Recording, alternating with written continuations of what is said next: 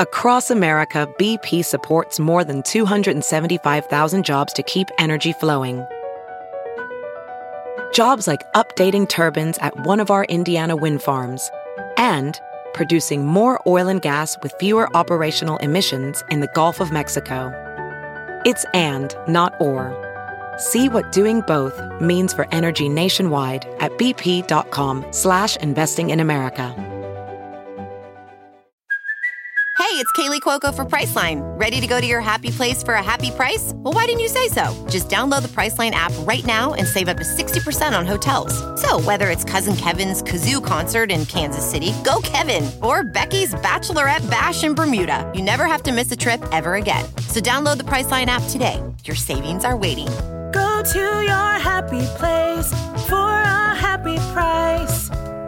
Go to your happy price, Priceline. What's up, Gypsy Gang? We are back for another episode of the Gypsy Tales podcast, and as usual, frothing for all of it. My guest today is a legend. Developed a bit of a man crush for this gentleman over the 2021 Supercross season. Daniel Blair. He made his debut in the booth as the big dog beside Ricky Carmichael this season, and he absolutely smashed it. I guess I've made my opinion known on it. I was super stoked for Daniel, even though I didn't know him before this podcast. I just kind of reached out after his debut in the booth, and it was pretty rad to just see. I don't know, it felt like one of us made it.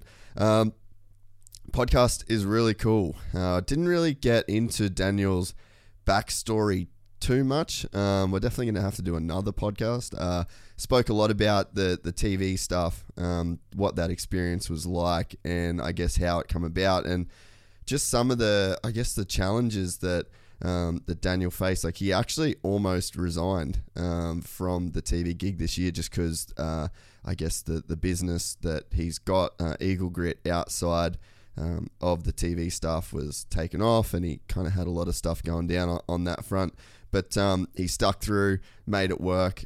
His wife was pretty instrumental in that process, and at the end of the year, he got, I guess, the chance of a lifetime. So really, really, really rad story. We also talked just a lot about the sport in general, some of the ideas for the future. Daniel's got some amazing ideas for the sport going forward. So this was a great podcast. I really, really enjoyed it, and I cannot wait to get DB back on once again. Before we get into it, though, just a quick word from the sponsors. We're brought to you by the guys at MX Store. You can head to mxstore.com.au. Same day shipping if you order before 2 p.m. I'm literally about to post this podcast and then head straight to MX Store and pick up literally a shopping cart. My shopping cart is going to be as full as a shopping cart. Got some sketchy COVID stuff going on, but the plan is still to go to Manjimup up. So MX Store getting us dialed in for the trip to Manji. Once again, you can head to mxstore.com.au. If you can't visit the Burleigh showroom like we are lucky enough to be able to do, if you get your order in before 2 p.m. on a weekday, same day shipping. They're killing it. We're also brought to you by the guys at Boost Mobile, and let me tell you what, Boost Mobile data is going to get absolutely pillaged on our road trip. Luckily enough, we are on the 240 gig package that is $300. That pretty much can last you the whole year. I pretty much run it for the whole year. I got one that is in my phone, and then I've got another that is in a USB dongle, so I pretty much have data wherever I go. If you want more information, you can head to boost.com.au and find out everything you need to know about switching to Australia's best prepaid service provider. We're also brought to you by Fist Handwear. You can head to fisthandwear.com, pump in the code GYPSYGANG, and that's going to get you 20% off. Massive fan of the gloves. We are going to be doing a restock of the black and white, and I think there's a bunch of Excite Bike ones left, so I think you can head to gypsytales.com for that. But to peep their chapter 15, just head to fisthandwear.com. Are also brought to you by the guys at Dixon Flannels. You know how much I love these things. Quality is insane. If you got three or four of these bad boys, you are set for life. You can head to gypsytales.com.au. Pump the code Gypsy Gang, you get 15% off. We're also brought to you by the guys at Rival Inc. You can head to rivalinkdesignco.com. They are absolute lords as people, but they are also lords when it comes to the sticker game. True innovators in this space, and they are your one-stop shop for everything cosmetic for your bike and gear. We're also brought to you by the guys at Cricks Tweed. You can head to crickstweed.com.au if you're in the market for a new or used vehicle. I myself am quite partial to the Mitsubishi Triton, and just found out that we're going to be hanging on to that bad boy for a bit longer, so we might zhuzh it up a little bit. We've had that thing for a year. It has been to many a moto track. It also gets bogged. I found that out on the way to Kyogle the other day. A bit of a stitch up, that one. That was not the car's fault. That was purely driver error. crickstweed.com.au. Give him a buzz. Ask for Kyle. He's the man. Also, subscribe to us on YouTube, please. I asked you nicely. Don't make me ask you again. And you can peep all the nonsense where we cut out all the little clips. We did the clickbaity titles. You know what it is. Gypsy Tales on YouTube. Also give us a follow on the Instagram at Gypsy Tales Podcast. Send me a message. And yeah, I really enjoyed this episode. This will not be the last time Daniel Blair is on this podcast. He killed it. He's an awesome dude. Like I said, got a man crush. Would have given him a kiss if I was there. But yeah, thanks very much. Enjoy. From the gang called Gypsy. Gang and they come and get Gypsy. Gang and they come and get Gypsy. Gang. I met a Gypsy. Gang. I met a Gypsy. Alright, sick. Daniel Blair, welcome to Gypsy Tales, mate. What's happening? How we doing?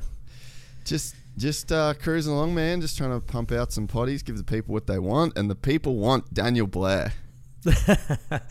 Well, I appreciate you having me on, and appreciate the message too. Obviously, after Salt Lake 16, had a lot of people hit me up. You were one of them, and I appreciate that. Nice message. Thank you. Yeah, man. I was. Obviously, you've been doing the floor stuff for a while, and I'm a fan of that, but it's hard to be a fan of that in the same capacity as someone that's like in the booth for the whole night, there's been some great insight that you've had doing the trackside stuff, and it's on a whole different level when you're in there the whole show, and you can really kind of steer the ship, and you and Ricky were vibing off each other really well. And I think I don't know whether people understand it, and I mean maybe people shouldn't understand it, but there's supposed to be like a color commentator that literally adds color to the broadcast, and then there's like your key host, I guess, that drives the show, and you got to walk a line when you're that guy of being like too endemic and too I guess like detailed for like the average guy, so to get somebody like yourself in that's an expert into that role, I think that's quite like a challenging role, and I think you did a really, really good job. I think you brought so much good stuff out of Ricky, and then after speaking to you about it, it was a real short notice deal too. Yeah, it wasn't, I guess I was prepared for if that ever happened, but I wasn't prepared for it to happen, if that makes sense. I've worked really hard on the positions that I've had, so it's like I was well versed in the storylines. I was working very hard. I was in a rhythm, but at the same time I wasn't ready for that specific role, which is something new. I had never done it that way before. On Race Day Live, I'm the host, like you said. There is two distinct roles, and I don't think everyone understands that. I see some things sometimes where they're a little confused on the roles. But on Race Day Live, I was in a position where I'm like the host. It would be the play-by-play position. But with Dan Hubbard being in his first year and not being a racer, I was kind of the analyst color too. So we were kind of like both hybrid role guys, So I was doing the responsibilities of a play-by-play, but I wasn't really living in that position where I had to really separate and not be an analyst. And that's hard. I mean, I'm a racer. Like I've been doing this since I was 5 years old. My brain naturally wants to do color commentary. I know the sport. I want to break it down. But I was in a role where I was like, you don't do that. And I was told that multiple times. Like, hey, don't forget what you're doing. You're not that guy. You're that guy. So it was challenging. It was fun. But I felt like I was ready for it because I had done so many reps in just communicating. I just needed to really kind of laser in on the role itself. And that, I mean, it was hard. it was a lot harder than it may have looked. I tried to make it look smooth, but dude, it was tough. That was like an intense 3 hours. I mean, I felt it after. Like, I felt exhausted because it was high pressure. Yeah, man, I cannot even imagine the amount of pressure that you would have been feeling. And so when I messaged you and I was like, dude, I'm so stoked for you. I'm so pumped. You absolutely killed it. That was me looking through the lens of, he probably knew he was going to be doing this and he had time to prepare. And then to find out that it was just like essentially a fuck up and someone got double booked and you had to get jumping. I was like, dude, no thanks, man. I don't know whether I would have wanted to work under those conditions. So talk about getting a chance and making good on the chance that you got. Yeah, and it was intense because it was up in the air for a while. So I kind of knew like there was a chance this was going to happen. And I mean, we can walk through the whole thing. It's pretty kind of a wild story, but yeah, dude, I'd love to hear it. Yeah, I mean, I guess we'll kind of work backwards a little bit, but that last month it was up in the air. Like, we knew that there was a scheduling issue. Todd Harris was going to be in Bermuda. He was again double booked, but it wasn't. I think he was going to be able to do it remote at one point, but then he had to go there because his partner on the broadcast couldn't leave England for COVID reasons. So it's almost like a switch happened where he had to go, something like that. And so it was still up in the air until the last week when we were in Atlanta on the residency. I think it was maybe right before the Tuesday, or I forget when it was. It was like, hey, we need to talk. Like, it is going to happen now. So I had a week to get ready, and half of that week I was still in Atlanta doing the responsibilities that I already had, which was Race Day Live, and then of course the floor. But then I was also kind of being moved around. I don't know if you noticed, some people noticed that there was some switching going on at Atlanta 3, and it was a way to kind of like get me warmed up with Bondo, get me warmed up with Ricky. So I was kind of like having to slowly transition over, and then I get home, and it was a week to just, okay, separate. Don't be the other guys that you are, the multiple people that I have to be, and just be that guy. And it was intense, but it was weird because I told myself, like you're good. Like, just be yourself. You know, we have a TV coach. I'll get into that too. We have a guy named Tony Martinez who has coached us for a couple of years. And he always says, if you're ever having these nerves or what, just go back to rule number 1. Just be yourself and have character. Just be you. So every time I'd get kind of nervous, I'd say, just be yourself, dude. You're fine. Like, you know what I mean? I think it's more pressuring when you're trying to be something you're not than being just who you are. So I had to keep reminding myself, like, just be you and you're going to be fine. While the other 20 hours of the day, I was thinking of every, not negative, but every intense thought. Well, what if this happens? And what if So it was definitely intense, but it was also like I kept going back to that. Just be you, dude. You're fine. Just be you. You're fine. And, but yeah, it was about a month. I'd say a month that I knew it was possible, but a week that it was actually like, okay, it's official. You're doing it. So pretty intense. Yeah, man. And, I sort of made some comments about it on the podcast with Sleater, but my thought around it was like, one of us got given a chance in terms of like an industry guy, because it's not like a dig at anybody. It's not like a negative thing, but there's not very often you'll see like somebody that starts within the industry, you know, on like the lower levels. It's real easy to give like an ex-racer a mic and make some comments, or, you know, like a Jeremy Albrecht and get him talking around the pits. Like, that stuff feels almost like a bit of that's like a box for Fell to tick, or like NBC or whatever in terms of the broadcast. And then it's like, okay, but then we'll get like the real guys to do the real jobs. But it was like one of our guys doing one of the real jobs. And that to me is what felt quite special about it, is you just don't see it that often. And then the fact that you just fucking nailed it, in my opinion, first go, knowing the backstory, it just, to me, honestly, it was one of the best stories of the Supercross season. Just, and maybe like to other people it doesn't look like that, but I just think with my background of the media stuff for all the years of, you know, doing what I'm doing, like, I've been around a long time and I've really haven't seen something like that happen. And I know the work that you would have put in to make it happen. I mean, Wygant, fuck, his story is insane. Like a flagger to the voice of the outdoors. You know what I mean? Like, he's maybe the last dude that really made that kind of leap into that real professional world.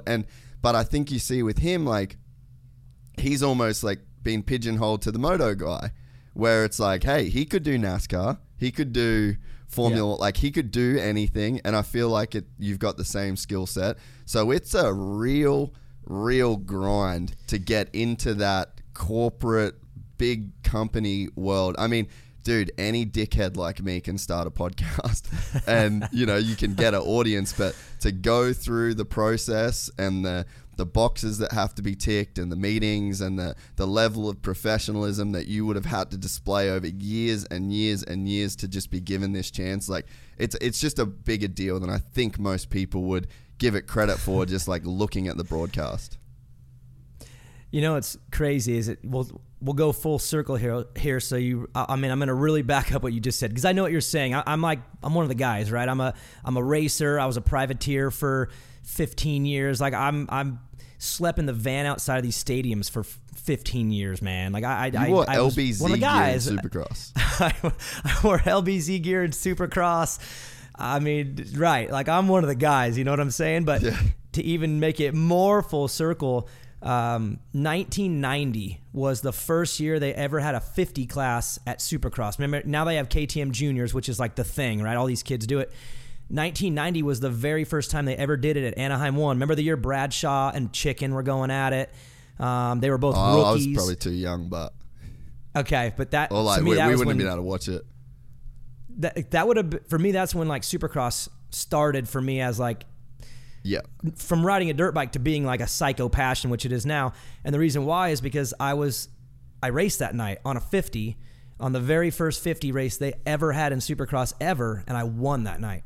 So that was 1990. So for me to start there, do this whole amateur career all the way, just driving across the country 100 times, then be a privateer forever, somehow like get in this TV gig in Arena Cross with this random call, hey, you want to audition 7 years ago, and then to land in there with the suit on, sitting next to Ricky Carmichael, my idol, my whole life.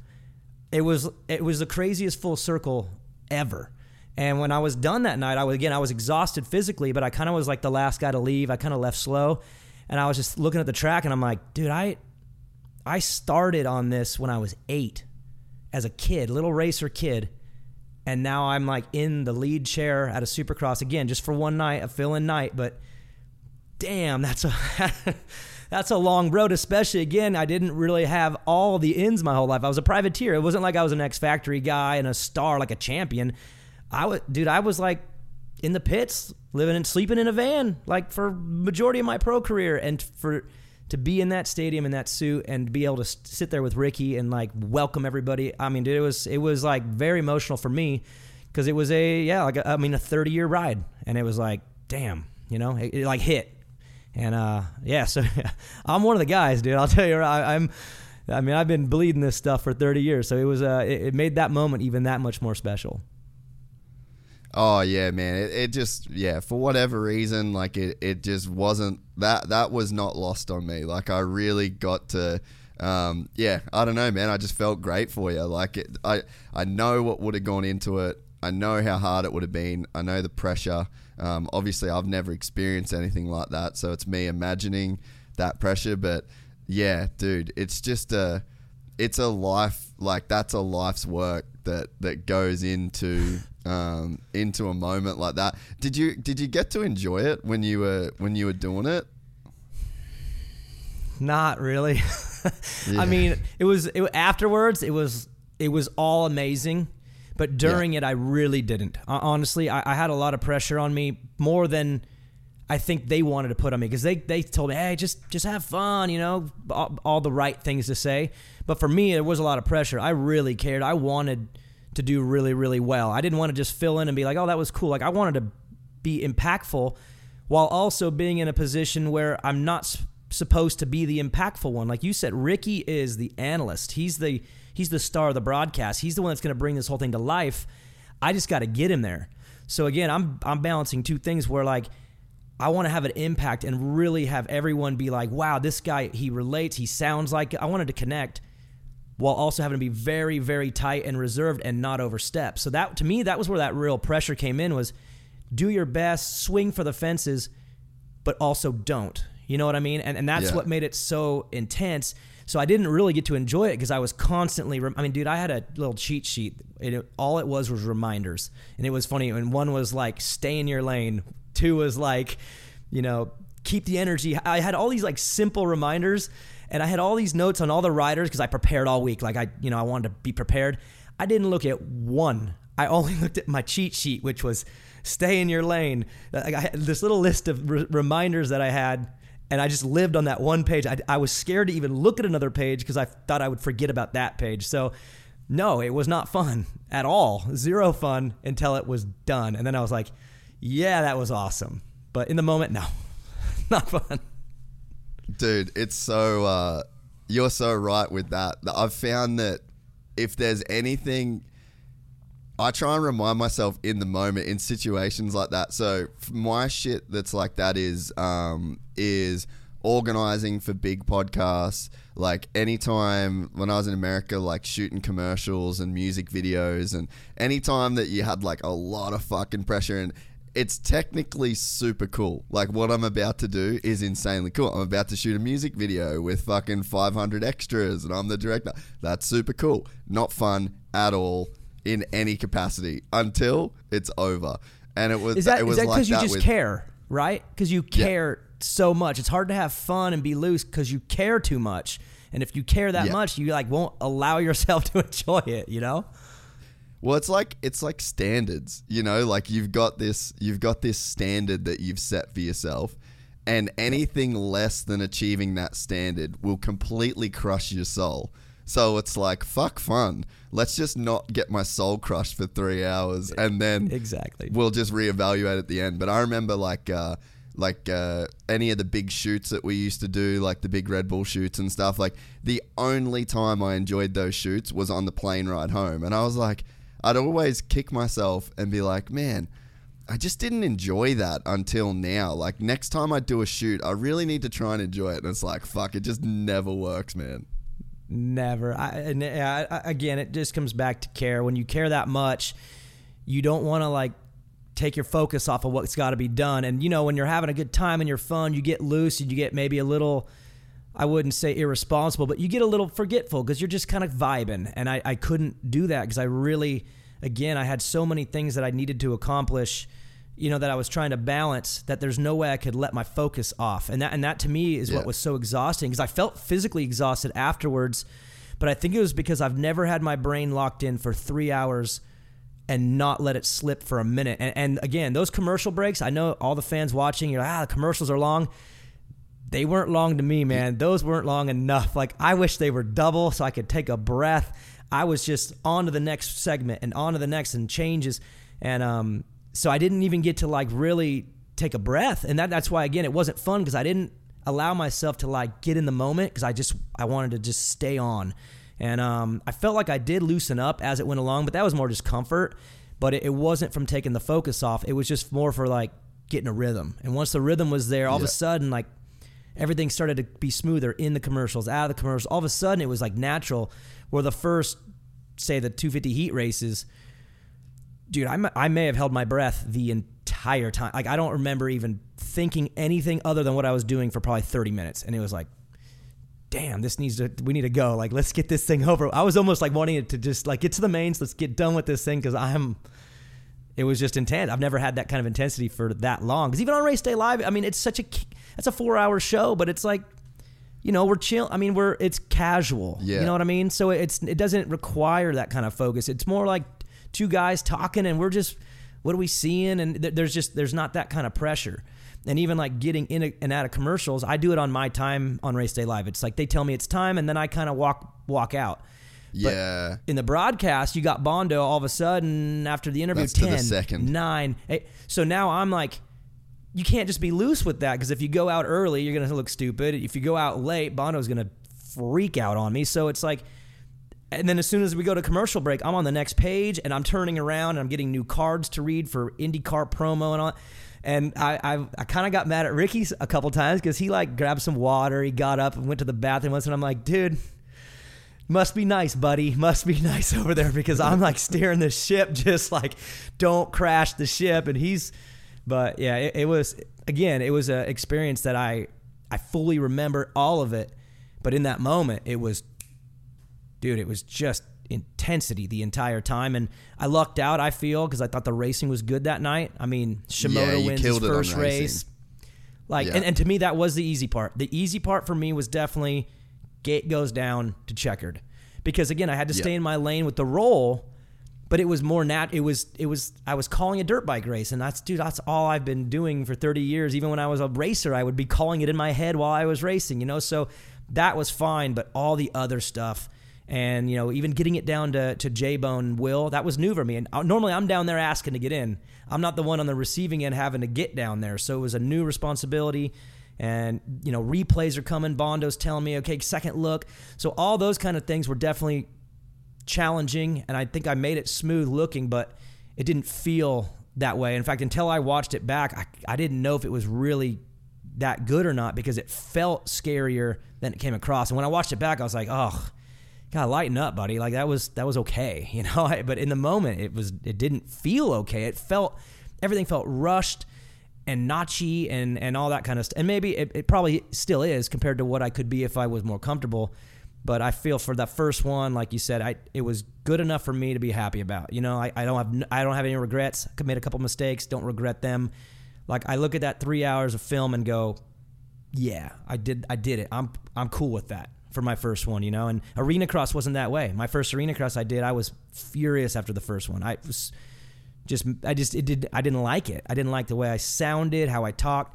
This one, I was cool with. I was cool with the final product. So it's funny. So when you just said I didn't like how I sounded, is there a tone in your voice that you can hear when you're like on? Yeah, it's like that mid-range, you know what I mean? And in fact, I even listening back to the broadcast, I felt like the big moments I could get better with my voice. I didn't hate it, but I didn't like it. But that mid-tone, that kind of like serious, you know, when you're just calling the race action and it's not like a lull and it's not like a high, I feel like that's in my sweet spot because that's where I usually sit with everything that I do. But then, yeah, my highs, my big finale finishes, I felt like my voice could be better. And that, obviously, I didn't know what I would sound like until I heard it back. So now I know, and I know what to do to bass up a little bit. I felt like I was a little high end. The old singer voice kind of comes out a little bit. So I'll add a little bass next time because those high moments, they were a little thin to me. That's just how I felt. So yeah, dude. So the composure.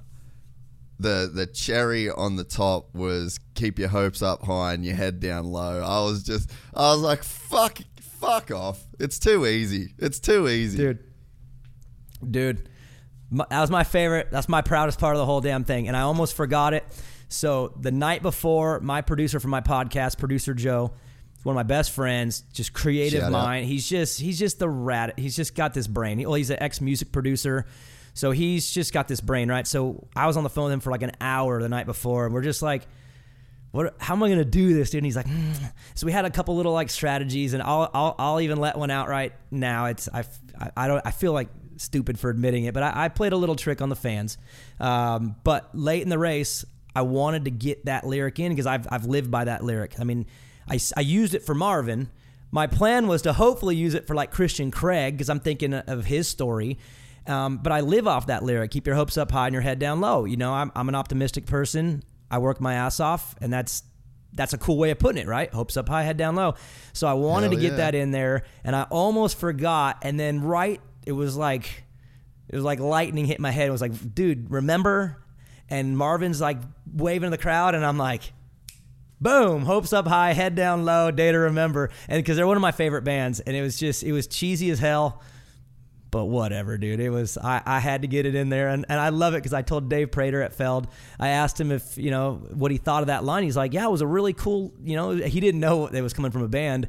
He was like, yeah, I really like that. Like thinking it was like my like tagline, and I was like, it's not mine. I stole it from a band, and he just laughed at me. But I got it in there, and the best part is like I get a lot of DMs on Instagram after the race. Good job, and there's always a few that are like, you cheeseball, that a day to remember line, that's what did it. So I knew some of you music people out there, you were gonna catch it. So that was my personal proudest moment, was to get that in there, because that was pre-planned. I wanted that.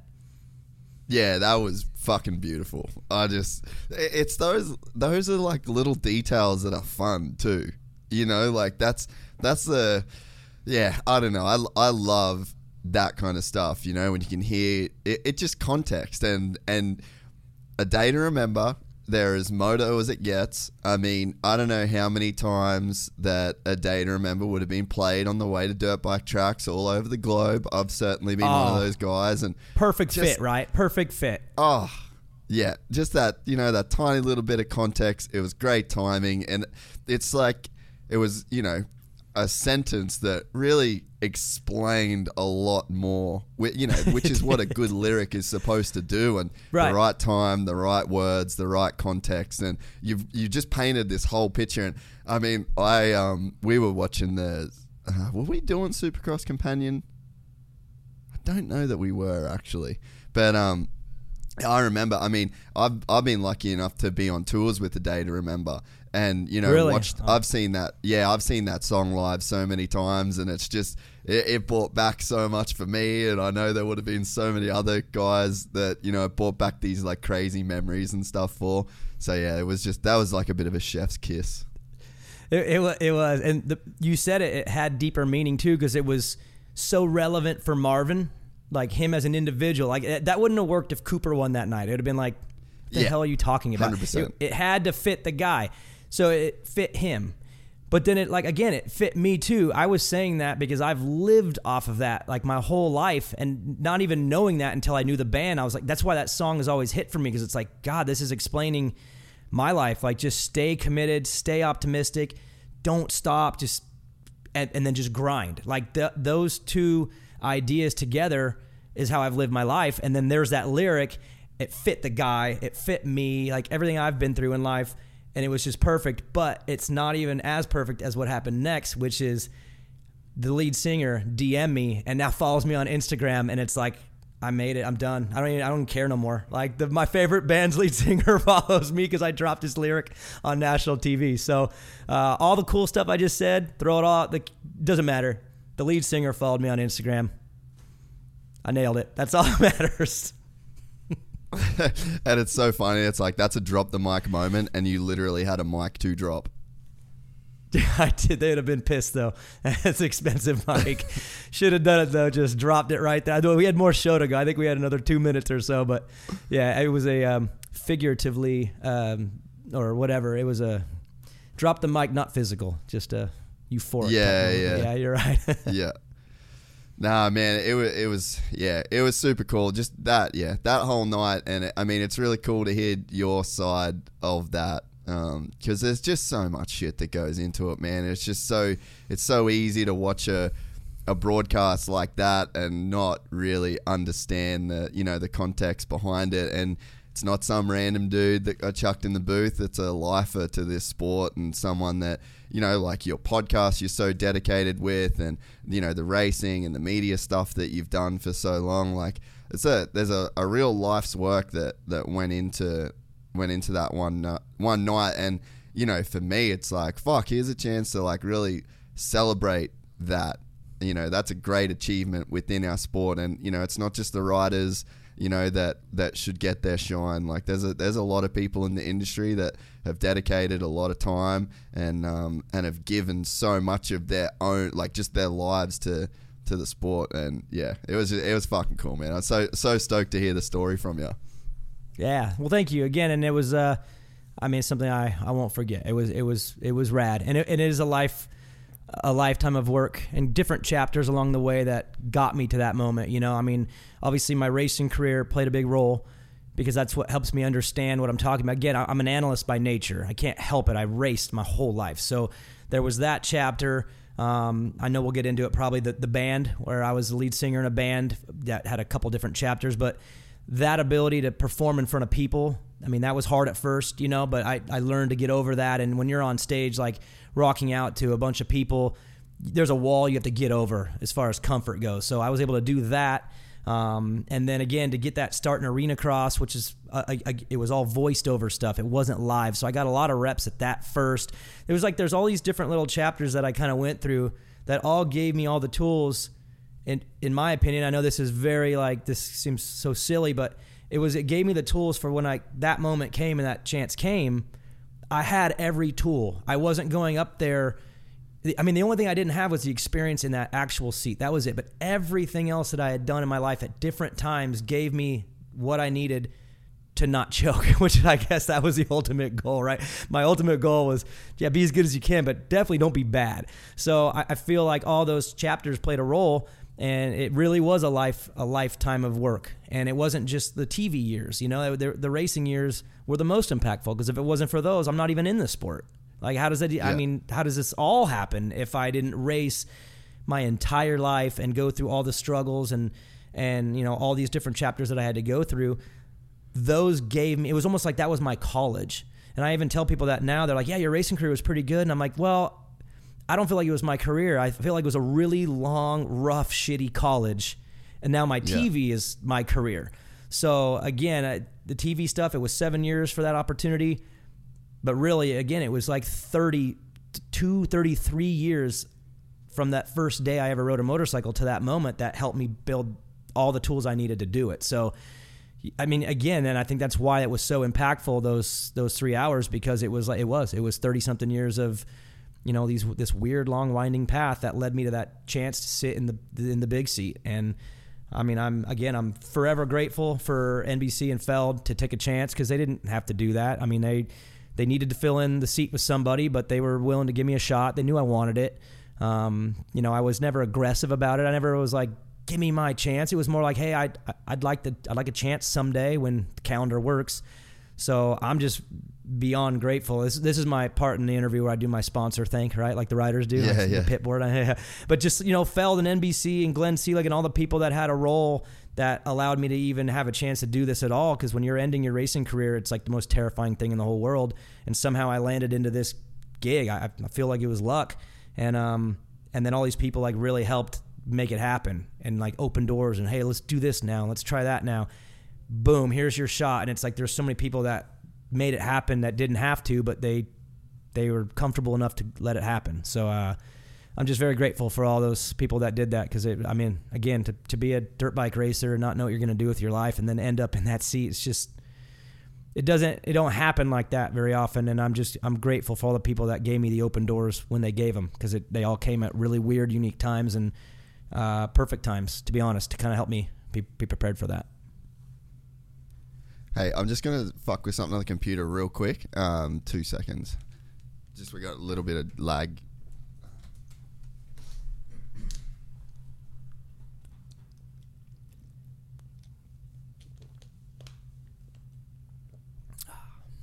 What did you say you have to do tomorrow? You have to do KTM? Yeah, so Red Bull KTM is doing their formal press conference for international media. So it's like a Zoom. I think it's a Zoom. I know me and Roger and Cooper, we're all going to be together, but then the media's on a Zoom. So it's a very kind of a scripted, weird little hour-long press conference. Hey, you there? Yep. Yeah. Hey, Jacob, if you can hear me, the internet, it's just got a weird kind of lag. I don't know if there's anything you can do on your end, internet-wise. It's a little bit better now. All right, we'll keep rolling. Should be sweet.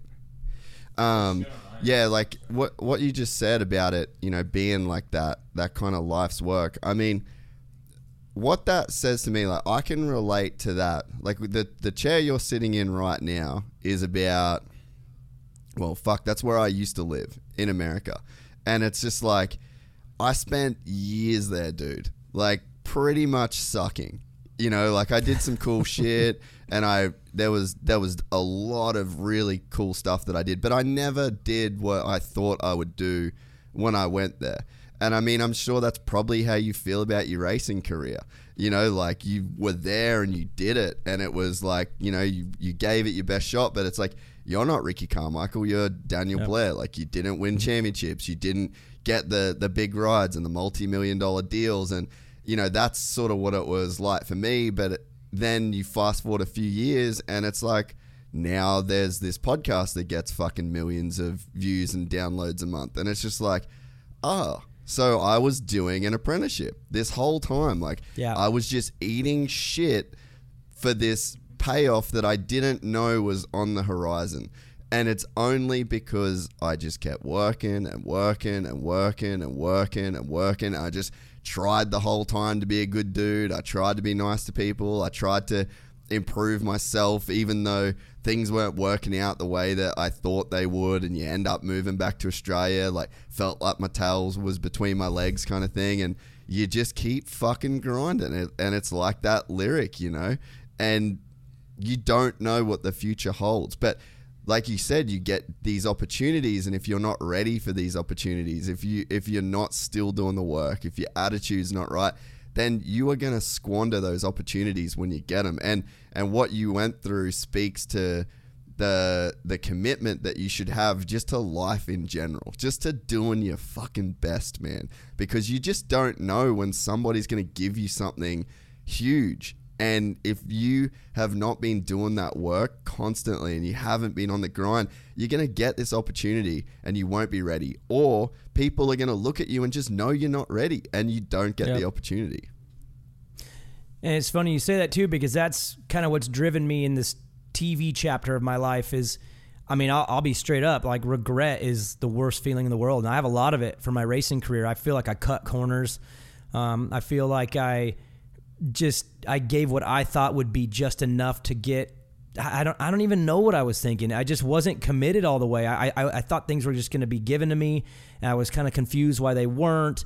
And I had these little periods where I maybe worked harder than others, but dude, it wasn't all in. There were so many distractions and so much, not entitlement, but just kind of thinking like, I'll get my shot, I'll get my thing, and I did. I mean, I did in Supercross. I got to ride for Geico Honda for 6 races, and I mean, if I'm being honest, I floundered that. Like it was the end of my career, to be honest, because I got a shot and failed. So to be honest with you, like I've just had this crazy regret from the racing side. And then when I got this second chance to do TV and stay in the sport that I love, so it's not like I got a second chance to do something completely different. It was in the same vein. It was in the same sport, but now it was the communication media side of it. Yeah. I really looked at this as like, dude, you screwed up the last one bad. And I'm physically beat up from it. I'm emotionally beat up from it. And now you have another shot. Like, you going to do the same thing? Or are you going to like work triple hard what you ever did, quadruple hard whatever you did? So I did. And I feel like, honestly, without that long failed chapter for me with the racing, I probably don't do this chapter right. You know what I mean? It's like that failing then, 100%. And I'm sure it's the same with you. Your failures for a long time is probably why you're crushing now, because you failed, and that sucks, and that don't feel good. So that's, for me, it was the same thing. There was like this line in the sand where it was like, last career's done, you blew it. New career starting, do it different. And again, probably maturity. For me, it was definitely the responsibility of having a kid. I had my son, then I had my daughter. So all of a sudden I got this like family that depends on me. And here I'm this like privateer racer, just looking around for fair races for 500. I mean, God, I was like guilty. So that was just like a turning point where all of a sudden it's like, do this different, like crush it from here on out. And even if this leads into 20 different things, which I did so many different things for the last 7 years. It's crazy. If you just work hard, those doors will open, and then you'll land in the right spot at the right time. But don't ever go back to what you were, because that dude sucked. That guy failed, And so that regret drove me over the last 7 years to do things different. And even this year, like with TV, like I feel like I stepped it up in 2021, because I didn't think that what I was doing was like moving the needle for me. I was doing okay. People are like, yeah, you do really good. You do really good. But I wanted more than that. So even this year, I was like, dude, you're right in that same spot again. You think something's coming your way, and you're not really fully committed. Like, double down. So that's why even this year, I felt like I took a big leap, just because I worked twice as hard this year, because I was starting to feel like I was plateauing, which was making me feel like I felt when I raced. It was like those icky feelings were coming back, and I needed to do something, either just fade out or like just step up. And I mean, I'm assuming you feel the same way. It's like the success you're feeling now, it's because you failed before. I mean, I don't. It's really hard to just come out and succeed right out of the gate without experiencing failure. So I don't know. Is that the same for you? Because for me, that's what drives me. Is all the failure is what drives me. Oh man, for sure. And it's like, it's not even like, it's failure if you stop. You know what I mean?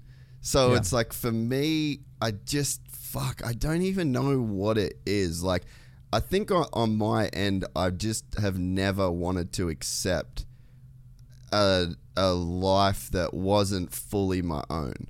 And I think that's probably, like, if you go very, very, very base level, that's what it is. Like, there's some weird thing in my brain that's like, when I wake up in the morning, the reality that I live in, that I experience daily, I want to be mine. Like, I don't want it to be somebody else's reality. So I think that's probably like the underlying thing. But I think that I probably just spent like too much time thinking about it and not enough time and not just doing fucking it. doing it, man. Yeah. Like, and it's funny. Like, I'll talk to friends now, and they'll be like, "Dude, you didn't tell me that you had this happening. You didn't say." I was like, I'm just trying to not be that fucking guy. Like, I want to just be the dude that's super busy working, and because I wasn't that. Like, I had all these ideas, and I was just constantly thinking about, like I said, that reality that I wanted to create for myself. But it's like, at some point, I just think I did it long enough. Like, maybe I was a real slow learner. Like, I'm a smart dude, but I was a slow learner, if that makes sense.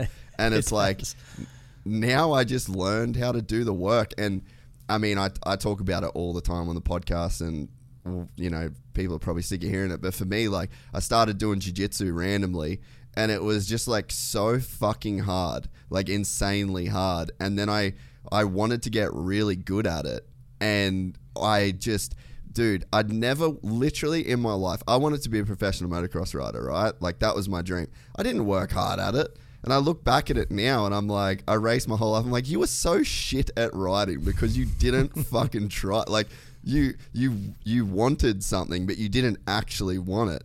And then for whatever reason, like, it was probably just because in jiu-jitsu, like, people literally fuck you up. Like, I was just sick of going to this place and getting fucked up daily. So I was like, I'm going in on this. And I started studying like crazy. I was training twice a day. Like, in a space of, it was almost like 6 months changed my life. I just went so insanely hard for 6 months. And then it was like something clicked in my head of what real work actually was. And I knew that when I was, for example, like, I filmed Donna Partying with Wes and the crew in Tahoe, right? I'd just come off a kidney surgery. I had like all these fucking health problems. I had my phone tracker on me. In like 3 days at altitude right after a kidney surgery, I walked 22 miles with camera gear and the whole up it. So it's not, hard work wasn't the problem, but I think it was just the time in between spent just like being really wasteful and just thinking about dumb shit all the time. But yeah, for whatever reason, I really think that I come home, and then the jiu-jitsu thing just taught me hard work, and I could see the results of like really, real serious work. And then I was just like, fuck, maybe I need to like do this with the podcast. Maybe I need to do this. And now like I've sort of applied that same shit with motocross. Rode on the weekend. That's like, I'm 32. That was the best I've ever rode a dirt bike in my whole life. And it's just, I think life is this constant like data acquisition. Like, that's really what I think you should be doing in your life. You should be waking up in the morning, getting your shit done, and just learn. You got a sore shoulder, you got tight muscles here, you got like your back sore at work. Learn about that shit, fix that shit, like constantly. And then the more you learn, it's like this, it's like it compounds on itself. Like, the harder you go, the quicker shit happens for you. And I don't know, I honestly, kind of what you described, man, I feel like I just clicked the fucking gear. Like, I wanted to work hard. I thought I was working hard. But over time, it's like I just figured out, I got enough data. I figured out how to work hard. And then it was almost like a door you walk through. It takes a lot of work to fucking keep going down that road. But I don't know, it just feels like something different just kind of clicked. Do you think with the jiu-jitsu, because that's something that you can't cheat and just get by. You know what I mean? And to actually get better, you have to be pretty disciplined. You know what I mean? You can't halfway do it and then all of a sudden be great at it. I think it's one of those things where you had to go all in just to even see those little improvements. So it almost just trained your whole being to be different. You know what I mean? I'm wondering if that's what it was, because you can't just like halfway slide through that. You had to commit for there to be improvement, and all of a sudden it shifted into everything. You know what I mean? It's like it takes one thing to kind of turn you, and now you're going a new way, and everything that way is different. And that's, for me, it was, again, that responsibility with my kids. For me, the guilt of being what I thought was a shitty dad, that for me was like, turn the course. So I wonder with you if it was the jiu-jitsu that forced you to be disciplined and not cut corners, and now all of a sudden you're the new you, and now everything gets the new you. Does that make sense? Oh, definitely. And I think what it was as well is like when you see how bad you are the first day, and then you do hard work and then you're better. That was one thing. Like, I actually have thought about that with motocross, because motocross is a really slow process to get better, I think. I don't think there's a lot of I don't think we're very smart about how we ride motocross and how we train motocross. And that's been one of the most interesting things about this podcast and talking to different guys, is like, I feel like in like a martial arts sense, it's the whole thing is teaching. Like, you have to go to a teacher in a dojo. Like, we don't kind of have that like in moto. You just sort of on your own, you got your dad or whatever. Like, there's not like a school and a structure. Go do 2 30-minute motos of jiu-jitsu and you'll just get better. It's constant teaching and learning, right? Every second. Yeah, and just like repetition. Yeah. And so I think one of the real eye-opening things through that, and I mean, I'm not saying that this is just through jiu-jitsu. I feel like you could get this through literally anything. But there's almost like this, you've got to prove something to yourself, I think. And I think I proved something to myself through that lane. And it was like, there was almost like this real direct input of, I put in X amount of effort, I get X amount of return. And I was just like, oh, well, this is fucking easy. I've just got to keep putting in X and I'll get X out. And then at some point, X will be enough to beat Y, if that makes sense. So like, I just saw that in my brain and I was like, oh fuck. And then I thought, what about motocross? Like, if I really did this with motocross, if I really tried to put in like very strategic effort, and then it was the same in, you know, in work. And honestly, reading, there's some really cool books that I read too around like habit forming and things like that. And I kind of got this idea in my head as well that you can only ever do as good as the worst process you have in your life. So like, whatever the thing is in your life that is like the shittest thing that you do, if you're like, I do all these things good, but I don't really look after my diet, I don't really sleep, that it's like, okay, well, you're only as good as that.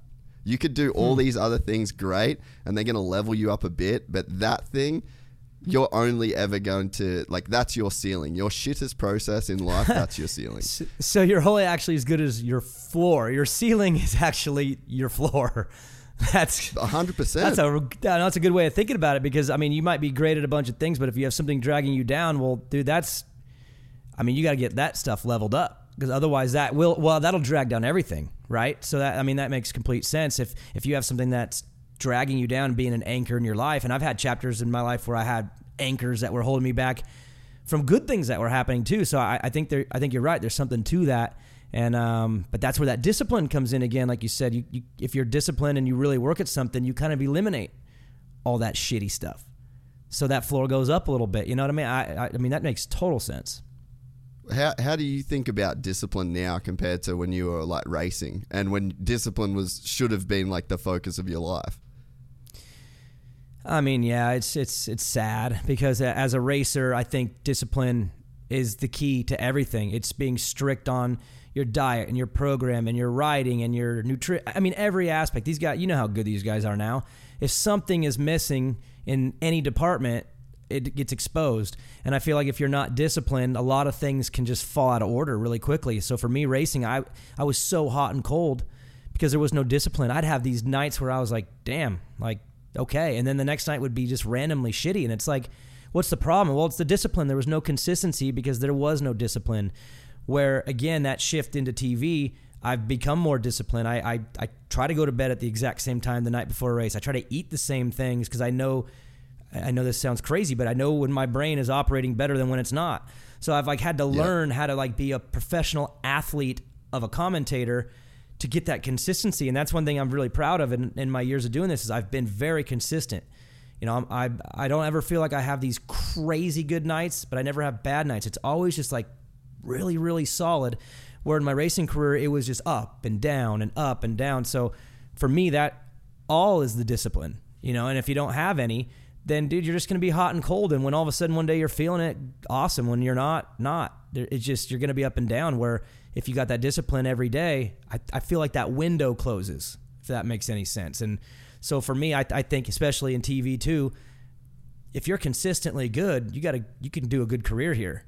You don't want to be the guy who crushes it on one Saturday and the next Saturday the guy can't even talk. You know what I mean? No one's going to take you serious. So I had to be disciplined with this new chapter because that wasn't going to work like it did in racing, where you can whole shot and win a moto and the next thing you know, everyone thinks you're great when the night before you sucked. So I feel like you can get away with it in racing because your highs can kind of carry maybe who you are. You get on a roll 2 or 3 nights in a row, all of a sudden you're the man, everyone wants you, but then 2 or 3 nights you're bad, everyone thinks you suck. You know what I mean? Where in TV, you can't suck, really ever. You can't have those bad ones. You can have good and great. You can't have bad. So you got to be pretty disciplined with your approach and your prep, because if you don't, people see through it really, really quick, and you could screw up. And one big screw up, I mean, the wrong person, the right person, might be watching you that day and go, man, that guy sucks. So I feel like you can't blow it in what I'm doing now, and that comes from that discipline, where in my racing career, I had none. It's all over the place, man. Good days, bad days. Yeah, man. I feel you. It's it's funny, because how old are you? 38. 38, yeah. So we're I guess similar in ages, and you just, I mean, I look at a dude like Cooper Webb, or Adam Cincerello, or any of these guys, dude, actually fucking Hayden Deegan, to speak to him the other day, it's that's a kid that's 14, 15 and just has that discipline, gets up in the morning, waters his supercross track before he starts his school, does his motos, and it's just I think we overcomplicate life a lot. And it's a kid like Hayden Deegan, granted, he's got a good family and he's got resources at his disposal, but here's a kid that just hasn't complicated his life. He just gets up and he does his shit. He's not really thinking about it too much. And I've got, I guess now, because how I used to look at people. So, let's say when I wasn't in whatever mode this is now, where discipline seems to come a lot easier, I used to look at that shit like it was unattainable. That was something you were born with. And I would look at these guys fuck, they're incredible. I could never do that. Look at how they've got this work ethic, or, even my brother. So my brother's super naturally talented. And, you'd go on a bicycle ride with him, and I'd just be man, his legs must just be different to mine. Mine just blow up and they get so sore, and I just can't do it. That was I was I was mentally handicapped, and now and he's just crushing it, and you're yeah. And now I look at people and I just see what I see is legitimate discipline and hard work, and none of that head noise. No excuses, no fucking bullshit. They're just doing it. Yeah, and I think it's also doing more than you think is enough. You know what I mean? If you think you're working hard, dude, if you're not going to bed, just done. I'm talking done. And not every day, because it's not sustainable. But if you're not putting it in the work to where you are wiped out multiple nights a week, then I don't think you really even know your own potential. You know what I mean? I think you can work hard and be okay, but you got to commit fully. And you bring up Webb and just Supercross in general. I feel like whichever guy ends up winning the championship is probably the guy who suffered the most for 4 months. You know what I mean? Because he really, really went above what you would consider to be the correct work ethic or what's needed. It's the guy who goes a little extra. I mean, even Colt Nichols, I know you talked to him. He went crazy person because he felt like working hard wasn't enough. He had to work like a psycho. And then look what happened. All of a sudden, like the injuries go away, the results come in, he's a champion. I mean, you know what I mean? And I feel like if you think you're working hard, you probably are. But it's not enough. If you really want something special, you've got to be a psycho, and you have to suffer. And I've said this term before. You have to embrace the suffer. You got to like it. You got to be like, this sucks so bad, and I love it. And if you have that, dude, you could do things way bigger than you even think you are. Like, again, for me, you go back 7 years and tell me that I'm going to be in the booth at Supercross. I would never, that would never even cross my mind as even an option in life. But I had just started the process of being a really hard worker, like a psycho hard worker again, because of that guilt with my kids being born and just feeling like a failure. I just started grinding like a crazy person towards everything. It wasn't even just TV. I mean, TV is 4 months of my life. I got a whole rest of the year that I have a lot of things, and it's just going psycho and going to bed almost like in pain from suffering. There's like a satisfaction there, and then all of a sudden, boom, I own a business that's exploding. My TV career just all of a sudden takes off. And again, it was from suffering. It wasn't from working hard and going to bed happy. It was working hard and going to bed like messed up, but almost liking it because you know it's doing something. Like things are happening.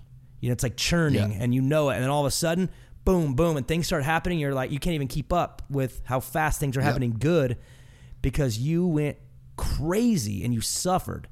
And again, so if there's anyone listening, if you want to be something even higher than your dreams, you got to learn to love to suffer. And if you do, dude, all of a sudden it hits. And dude, life gets cool. Like all of a sudden overnight, pretty fast. And it's like all those nights that sucked, all those suffering nights where you're miserable, kind of not that bad now that you're past it. Bad in the moment, but after, wasn't shit. You know what I mean? So worth it.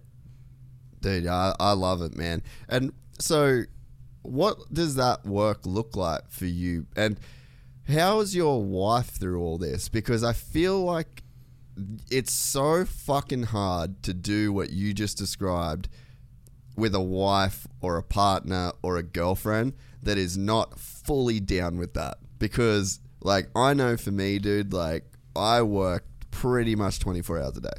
Then I'm not asleep.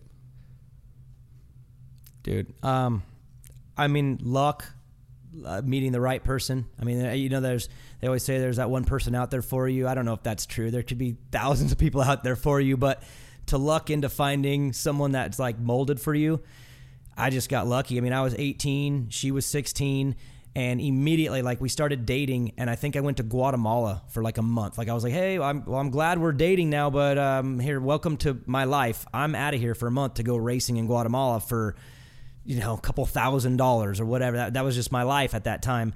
So it's almost like our relationship started out with us being apart and building a relationship where I was traveling and I was gone and she was home, and we made it work. And she's very independent. I'm very independent. We love being together, but we're like okay apart. So having that from 18 years, I mean, dude, we've been together for 20 years this year, and I've been married for 16 years. So, I mean, I've been with this girl since we were kids. That's wild. And she's just perfect. It is wild, dude. I mean, again, this June, like, God, in a couple of weeks, God, I'm glad I'm talking about it now. I remember to get her something.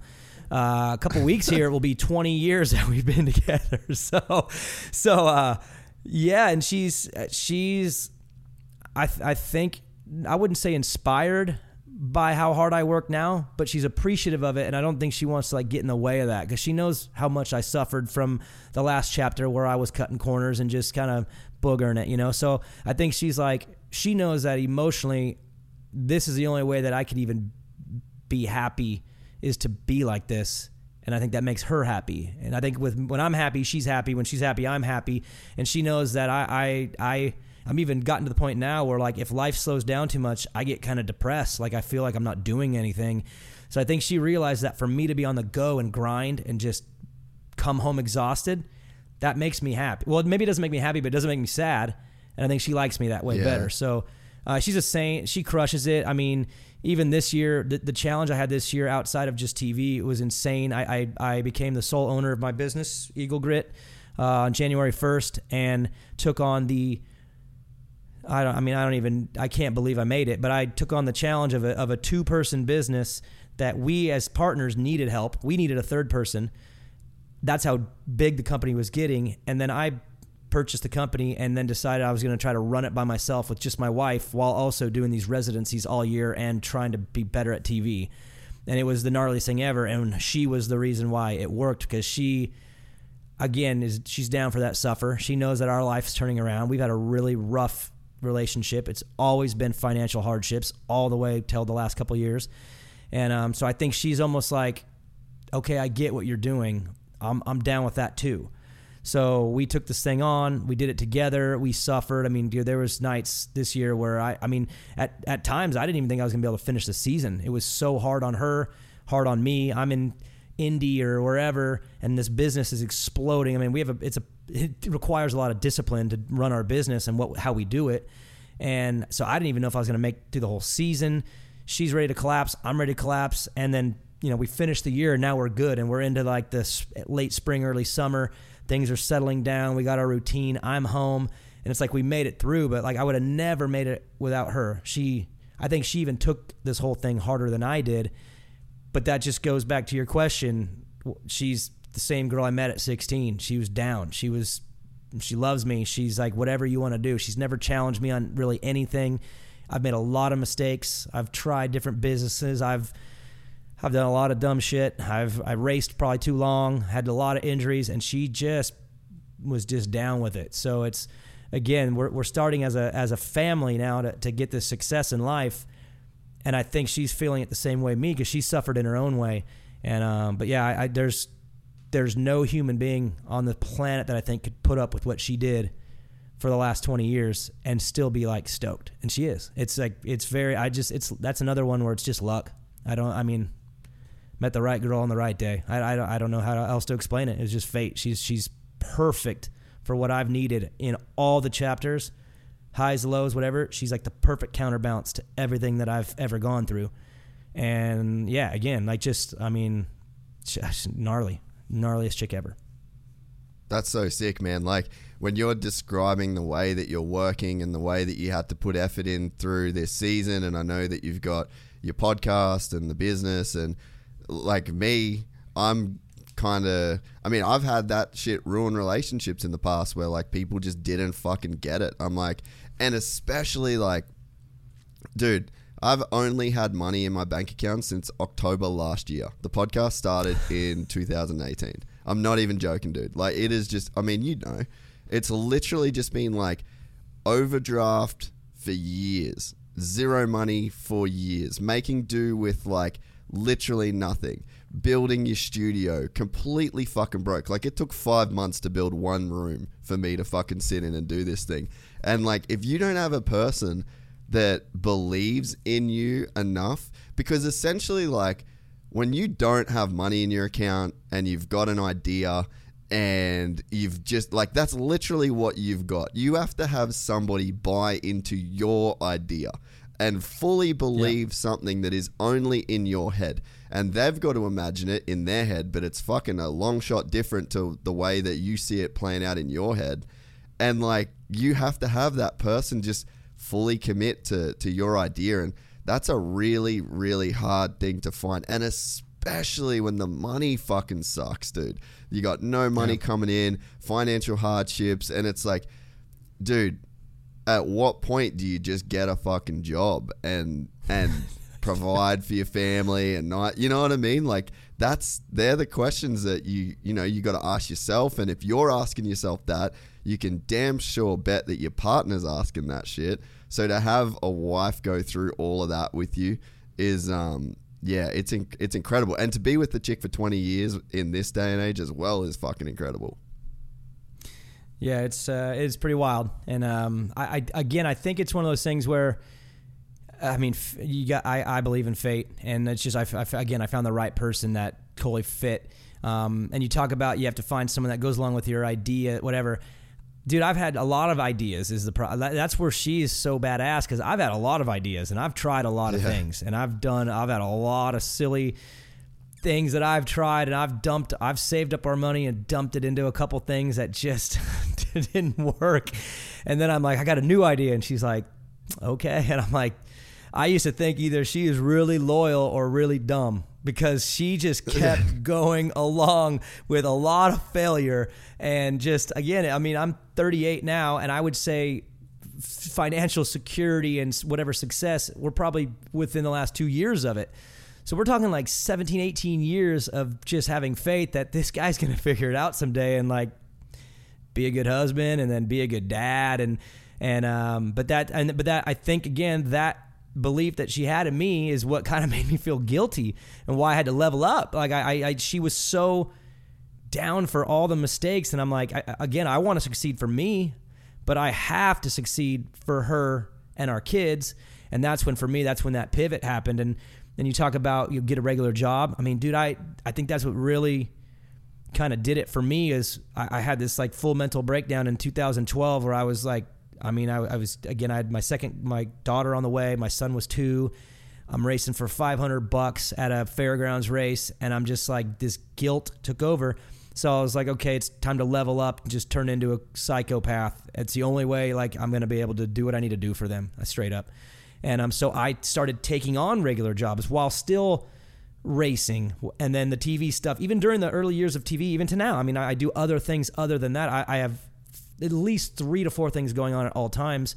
But that started with taking some regular jobs. I mean, dude, I got my Class A license. I drove for a trucking company and was doing bottom dumps, dude, building the Folsom Dam. Like, I did that for almost a year, and that was hard. I had to study, pass this test.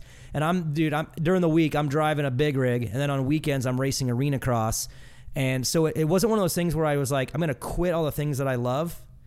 No, I'm just going to work a regular job too. I'm going to do both. Instead of relying on the dream that's not working, I'm going to rely on the job and then still chase the dream, but chase it harder. And I think that's where the real change in me happened, because from 2012 to this very minute, I've been wide open my entire. I don't take a day off. I mean, travel days is a day off. Like, I sleep on the plane, I recover, and then I'm back at it. But it started by taking a regular job and, working for a construction company, and then dumping all my money into a cab business. Me and my buddy started a cab business, and we were driving cars and sleeping in cars in the Bay Area like all night because we had to be available on call because we didn't want to ruin our reputation on Yelp. So like, I mean, when my daughter was born, I literally was living in a little Civic, sleeping in this car because I was a cab driver for my business that I threw all my money in. Then that one didn't work out. And it's like, I tried all these different things, but I never stopped trying something. I was always doing something. And then all of a sudden, it's like the path started straightening. And it's like, dude, Eagle Grit gets started. And it's like, okay, this is going to work. The other things you tried, there was flawed. This is going to work. Okay, now all of a sudden your arena cross TV turns into Race Day Live and on the floor. Okay, whoa, TV all of a sudden is like, this is kind of not a gig no more. It's kind of real. So all of a sudden, all that shit started forming into like real stuff that had a real path. And then once I locked in on those, then it all started picking up, like you said, picking up steam. And all of a sudden, the next thing you know, it's like both are exploding on my lap at the exact same time during the hardest year of my life. And everything nails at the same time. And it goes back to just suffering through those jobs, like the regular job and, red-eye flights to Chicago to do arena cross TV because it was the only way my job would allow me to go and do this was to red-eye there, do the show, and fly right back. So much suffering and sacrifice, but it was the only way to turn the momentum that way. And then as you start going, things start coming more clear, and you're like, okay, that's not working. That's not working. That's working. Whoa, that's working. And all of a sudden, you tighten up your life, and the next thing you know is I have now 2 things, 3 with the podcast too. The podcast is more on autopilot. That's my actual fun in life. But with TV and Eagle Grit, both are now in the fast lane, and they're going fast. Yeah. And it was like all that silly stuff that happened before that I didn't really know what was happening, but that was like the bumps and bruises that turned it all around. And now it's man, it takes that long. It really does. Things don't happen fast unless you're lucky. And I don't believe in it that way, if that makes sense. Yeah, no, I know. Yeah, totally. I think luck is just when, like the right opportunity is met with, I guess, like the right skill set. You know what I mean? Like good luck and bad luck are they're so close together. You know what I mean? Like there's like in that your breakout night on TV in that chair could be looked as like good luck, but if you fucked it up, that is terrible. It was the luck worst that thing. Yeah. That could have been the best or worst night of my entire life. It's that close.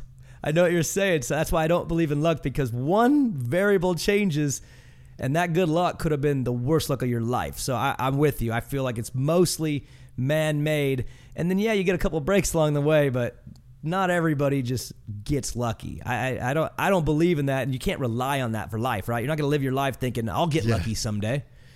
You got to almost like force it to happen, and then all of a sudden some things happen the right way, and it's because you made them happen. It's like you brought that on yourself. You don't just randomly one day. I mean, some do. Some win the lotto. Some wake up and go and play $1. I mean, I just can't rely on that as like my way to live. I can't rely on that one ticket. It doesn't work that way for me. So I'm with you, and I believe you feel that same way, right? Like it was a culmination of a lot of things had to go the right way for it to really go right. Didn't just happen. Like for you, I'm imagining it wasn't one episode that just boom, Gypsy Tale. No, it was a lot of episodes. It was a lot of hours. It was a lot of that, and then all of a sudden the steamroll picks up, and then all of a sudden it spirals out of control in a good way. I think that's how it happens. Yeah, and I think that it would be the same for most people's pursuits. And have you are you a big reader at all?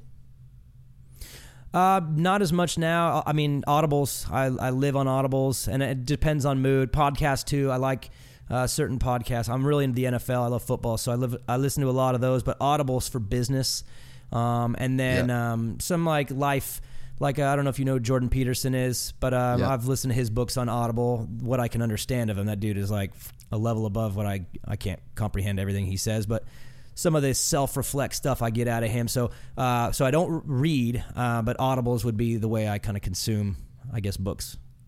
Yeah, so you should listen to Atomic Habits by James Clear. And he's got this... it's just like a compound interest graph, right? So if you just get 1% better at something every single day, you've got this real slow curve, and then it just does the fucking pretty much vert ramp deal. And it's literally based off the mathematical equation of compounding at 1% interest each day. And I read that book, and it's so crazy, dude. Like my fucking iTunes numbers... just that, it's literally that graph. And if you look... Like it just followed it? Exactly the same, dude, And it's like the YouTube stuff's the same. And I'd say, like, if you could... I just picture that graph now. Like, that graph is my luck. Like, I look at... If I start reading something... like, if I start doing something, like stretching, for example. Like, I'm real big on, like, stretching and mobility. That I see that graph in my head. So I'm like, I don't know where I'm at exactly on that graph right now. But you're on the graph. I'm getting better, like I'm doing my 1%, and at someday it's going to pop, And so, like, I guess to go back to the luck, I definitely believe in luck, but I believe in it being good or bad is completely on you. Yeah, it is. And it's kind of the mode you live in too. I mean, I know this goes back to that lyric, but when your hopes are high and you're optimistic, I feel like the luck will fall on your side more in the positive than the negative if you live that way, and that's a challenge too. I have to imagine that you had chapters in your life where you probably weren't that optimistic. It was more pessimism that was kind of driving you, dude. Right? I mean, right? Because it compounds. Again, failure, compounding. It's hard to believe.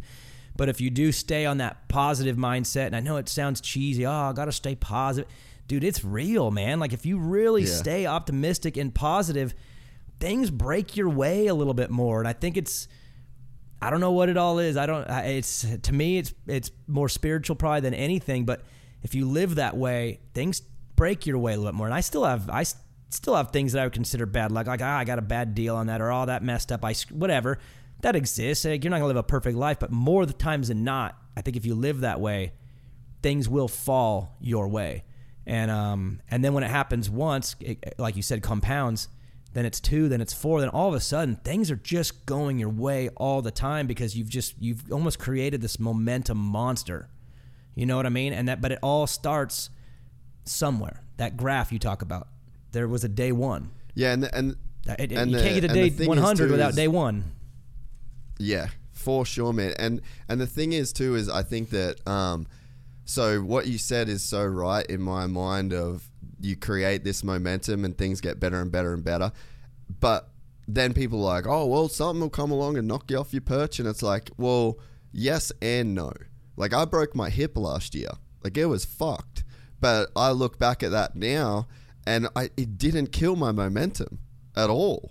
Like, because in my head, I'd had these wins. So the more you start to build that momentum, like, you can get knocked back and you can get knocked down. It's so much different to get knocked down after you've already won a bunch in your own, like, I don't mean externally winning in terms of like money or whatever it is, but like if you've won at something, like if there's like something that's really fucking hard for you to do and you prove to yourself that you could do it, then you then have that as like a point of reference every time. So like for me last year, I broke my hip and I was on the couch for weeks and weeks, and I was like, the iTunes numbers were going down and the momentum was going down. It didn't hit any panic buttons. I just did a bunch of reading about rehab. I read a bunch of books that I like. That was a crazy thing for my book list last year. Like, I read so much during that time and really great books, and all of a sudden you look back, you're like, oh wow, so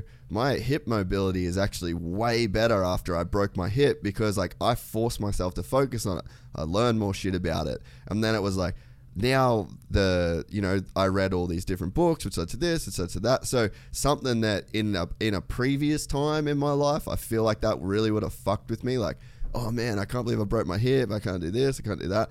Even I think as you gather momentum in your life in a positive direction, you can just take those bigger hits, man, and you can take them in your stride, and you can constantly refer back to the wins that you had. It's not, like those negatives in your life. They're not taking you back to this negative place where you can't overcome them. You're like, dude, I fucking overcome shit every day. Like, this is just, it is what it is.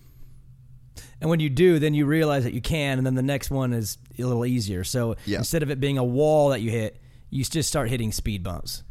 And we can all plow through speed bumps, man. I feel like life is speed bumps, right? I mean, nobody's living just coasting and cruising above it all. Everyone's going through their own battles. And if you can just turn them into speed bumps and not stop signs, then you're fine. But again, I think that's the mindset too. And you mentioned you getting hurt and having a lot of time to read and reflect. I had a chapter of my life that was the end of my racing into the TV in 2015. I broke my femur, the second femur, and I was laid up. Fuck. And it was like a reset. It was like, honestly, it was a full reset for me. There was no momentum at that time. I was just grinding and nothing was happening really. But I used that time where I was laid up for 3 months to kind of almost reset my life a little bit. And I did, which is so weird, because I did the weirdest thing ever. I'm going to blow your mind right now when you hear what I did. But what I did, I think almost was a way of turning the page for me even into my TV career and understanding my future responsibilities and roles and the way to do this gig. But I'm laid up for 3 months. Forever, I had these movie ideas in my head, like these scripts that I wanted to write, but I knew nothing about writing a movie script at all. But I just I love movies, I love storytelling, and I had these ideas for these funny movies I wanted to write. And my producer, my podcast producer, Joe, he had a history and he had done that before. He'd written scripts. So I was like, dude, can we do these together? Like, I got 3 months, bro. I'm laying here for 3 months. I have nothing to do. And dude, we knocked out 5 scripts. And I mean, I read multiple books. Oh yeah. And dude, I mean, we won contest. Well, we didn't win, but we got to semifinals and some contests for script writing. I actually had a chance to go into Pixar, and it's a long story that I don't want to get into, but I had almost an opportunity to pitch something to Pixar, a kids movie a script that I wrote. And, but we did these scripts, and it really taught me how to storytell and like arcs and character arcs. And it's almost like I understood the art of movie making and how to like draw a human being in and take them on a ride. And these books were like really good because I had to go back to them and refer to them and highlight things. Like I was dedicated, not thinking it was going to go anywhere, but I was just into it. But that kind of taught me like this art of storytelling, which then all of a sudden, the next thing you know, I'm on TV and I have the opportunity to kind of like start steering stories a little bit. You know what I mean? That's kind of the art of the play-by-play position. You're driving the story. So you kind of can take the audience on these roller coaster rides, and you do it subliminally so they don't really understand that you're doing it, but you're doing it. And I learned that during that period because I had that broken time to just do something brand new. And dude, we wrote a couple comedies, a thriller, a biography about our band, which is, we exaggerated the shit out of everything in the script. That's so good. The script was way gnarlier than what we really did, but it was cool. And we did all that, and it like taught me something that I ended up using later, which was in TV. But it took a moment like that to really learn something brand new that all of a sudden became impactful like a couple years later. And it was weird how that all worked. And like you said, the same thing, reading and learning all about rehab. Yes, of course, I'm guessing that helped you with your rehab, but you probably planted some seeds that are now coming to fruition just because you had a chance to separate everything out of your life and focus on one thing and just get gnarly at it. Next thing you know is you take those things and all of a sudden they have impact. And that was what kind of happened for me was, again, I'd be my buddy writing movie scripts, and now I'm in a position where I'm on television where the art of doing the job correctly is telling the story correctly and the way it needs to be told. I mean, you could start the races at 7 o'clock and end it at 10, and you can call it 100 different ways. They're racing, and of course you're going to call the action, but you can steer the story 100 different ways. And if you can get really good at that and understand what the audience wants and how to take them on a ride, dude, that 3 hours can be like a movie every single race. It's a live action movie, but you can steer the story. And I think that's helping me with this role, because instead of being reactive to what's on screen, I'm a little bit more proactive where, yes, I'm going to call what's happening, but I'm going to steer it in a way and the storyline's a certain way and say the right things at the right time to make you attach yourself to a writer, attach yourself to a moment, because it happens at certain times. And if you tell it the right way, it's impactful. So even like I hinted earlier, something that I did that I barely want to admit, but my producer, again, this is my screenwriting buddy here. He told me, come out in the broadcast, and right away he's like, there's this book called Save the Cat. And the book is all about this moment in every movie where the main character, like you like him. Like he does something very subliminal. Yeah. But all of a sudden you're on for the ride with this guy. It's called the Save the Cat moment. And he's like, you need one of those on the broadcast. You need one of those. So we're thinking about it. And I ended up doing it in a very seductive kind of way. This is so cheesy, I'm saying it. But when the first heat race was lined up, the first thing I said to Ricky was, man, I don't know about you, but I still feel the goosebumps when that 30-second board goes up. I still get, and he's like, oh yeah, me too.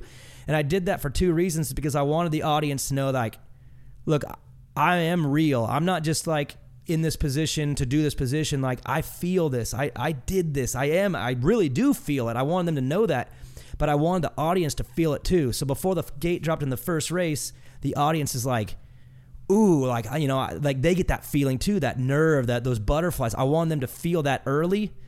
That way they were along for the ride. And then from that point on, I felt like everything was like just steering in and out of these stories. But I knew that early I had to like get the audience to like feel this race, not just sit down and watch it, you know, with the beer and whatever. No, I want them to feel it. And I felt like if I got Ricky, me too, but if I got Ricky to be like, oh yeah, man, I still feel that, I still get those goosebumps, they would realize that two racers are about to like bring this thing to life for you, and you're in it too, because I said those words, you know, and I felt like it did. And even producer Joe, when he watched it back, he's like, dude, I knew it was coming. I knew you were going to do that. We talked about it. He's like, and when you did it, I just moved up in my seat a little bit. Like he said he felt it because it sucked him in. So it's crazy how that works, how some silly little chapter in life where you're writing scripts with your femur up and you're on, I mean, I'll be honest, I was on heavy pain pills when I was writing these scripts, man. I went like these were loose. But that moment right there when I'm recovering from the worst injury of my life, something from that ended up being so powerful later and had nothing to do with what I was doing. But I had that period of life where I was thinking outside the box. And again, sometimes life goes fast and you don't get a chance to do that. But if you get hurt, you break your hip, you break your femur, and you're screwed, that could be the best thing that ever happened to you. It could be the best thing that ever happened to you, because you have a chance now to block everything else out, learn something brand new, and then all of a sudden, dude, 5, 6, 7 years later, boom, it becomes super meaningful in the most important moment of your life. So that's why you can't get hurt and think it's a bad thing. I mean, when I was laying there, I even was like, this is going to be good for some reason. I don't know why. This hurts really bad. This sucks. but this is going to be good, and I don't know why just yet. And boom, it ends up turning out to be one of the most important things and most impactful little periods of my life that come out almost a decade later. It's crazy. Dude, I just love how much you give a fuck. It's exhausting. I really do care so a lot good about though, dude. this. It is exhausting though, because I hit everything pretty hard, pretty passionately, but then that's what's working. You know what I mean? So, but it is. I go to bed really tired every night. Yeah, man. There's it's funny. I just can relate to the seriousness in which you approach shit, because there's just like, and to me, sometimes this is like a character flaw, and it was probably something I was insecure about in the past. Is like, you there's no conversation with me that's like surface level. It just is what it is, and I've tried to be, that guy, and I'm like, yeah, this is cool. This is like, what about, that ain't me. Like, I just, for whatever reason, I'm just not that guy. And I just fucking see the same thing in you. Just like a super serious dude. If you're gonna fucking do something, do it seriously. Like, have serious conversations. Make it meaningful. I just love that shit. Let me ask you if you have this same issue, because I don't know when this happened, but it definitely is how I live life now. But you've heard of the term layered thinking, right? Like, if I was to say to you, when I say the color yellow, like, what do you think of first? And for me, it'd be a school bus. Okay, think of a school bus. What do you think of? I remember being in third grade going to school. Okay, third grade going to school. What do you remember? I remember playing kickball. You see how like yellow turned into kickball at school? Like, my brain kind of works that way all the time. And I have a hard time, too, having surface level conversations, because I always am thinking like a layer deeper. And I don't know what that is, but it is exhausting, but it also helps, because I think it helps with creativity. And obviously, I'm in a position now where that matters. You got to be creative as a commentator. You can't just say what you got. You don't just say the words. You got to be creative. What you do, you talk to different people every couple days. You have to be creative in your approach, who you're talking to. And I feel like if you're just surface level, you can't succeed in certain things. And when it comes to that creativity, I feel like if you're not living in layered thinking, you're just never going to be able to be creative enough, I guess. Do you kind of have those same feelings where you look at something and you end up 2 or 3 layers deep within like 10 seconds? Oh, dude, I feel like I have the fucking weirdest brain, and people around me know that I'm a super fucking weird person. And like, I couldn't even give you examples of it, but I see, like, I even think about like the angle that something's on, and I try and like just think about weird things, like even opening doors or locks, or I don't know. I just have like a weird deep thoughts about pretty much fucking everything, and I'm fine with it, but it gets exhausting for people around me, and I just feel like the weirdest fucking dude most of the time. But sorry, go ahead. Yeah, my wife and I is the same thing. She tells me that I exhaust her, because she'll tell me something and then I take it somewhere, and she's like, I didn't really need you to take it anywhere. I just wanted to talk to you and just say some things, and you got to take it to like the deepest, weirdest. Like, she's like, can you just listen every once in a while and like let me just say things without having to go to some place with it. So I know what you're saying. Yeah. It's exhausting to live it, but I think it's more exhausting for like the people around you, because they're like, just chill, bro. And I don't know about you, but I can't. It's like, it just works that way. Yeah, well, I think what helps is an outlet. You got to have a place to put it, like, because we're not in control of our thoughts. Like the thought, I definitely have. I mean, it was a bigger part of a bigger conversation, but I definitely have kind of spent enough time looking at certain things to know that, like, my thoughts aren't mine. I don't know what I'm about to say next. I'm not writing my sentences a couple of words ahead of time, and then I have this buffer before it where I can check. It is what it is. And I think that as soon as I like kind of accepted that that's the way that this shit works, I'm just like, all right, cool. Just run with it. But now it's like, I've just got specific outlets to put that kind of energy. And it's like, oh, you have these fucking super deep conversations, you should probably just do that for a living. And, you know, like then you've got the weird thinking sort of stuff, like that seems to work good for jiu-jitsu, or that seems to work good for motocross, or like you just try and put it in those boxes. And I feel like for you, you're a person that obviously needs that outlet. Like you started a band and, you know, the TV stuff, the podcast stuff. Like, so I think that when you're that kind of person, you just kind of have to find an outlet because it's going to come out at some point.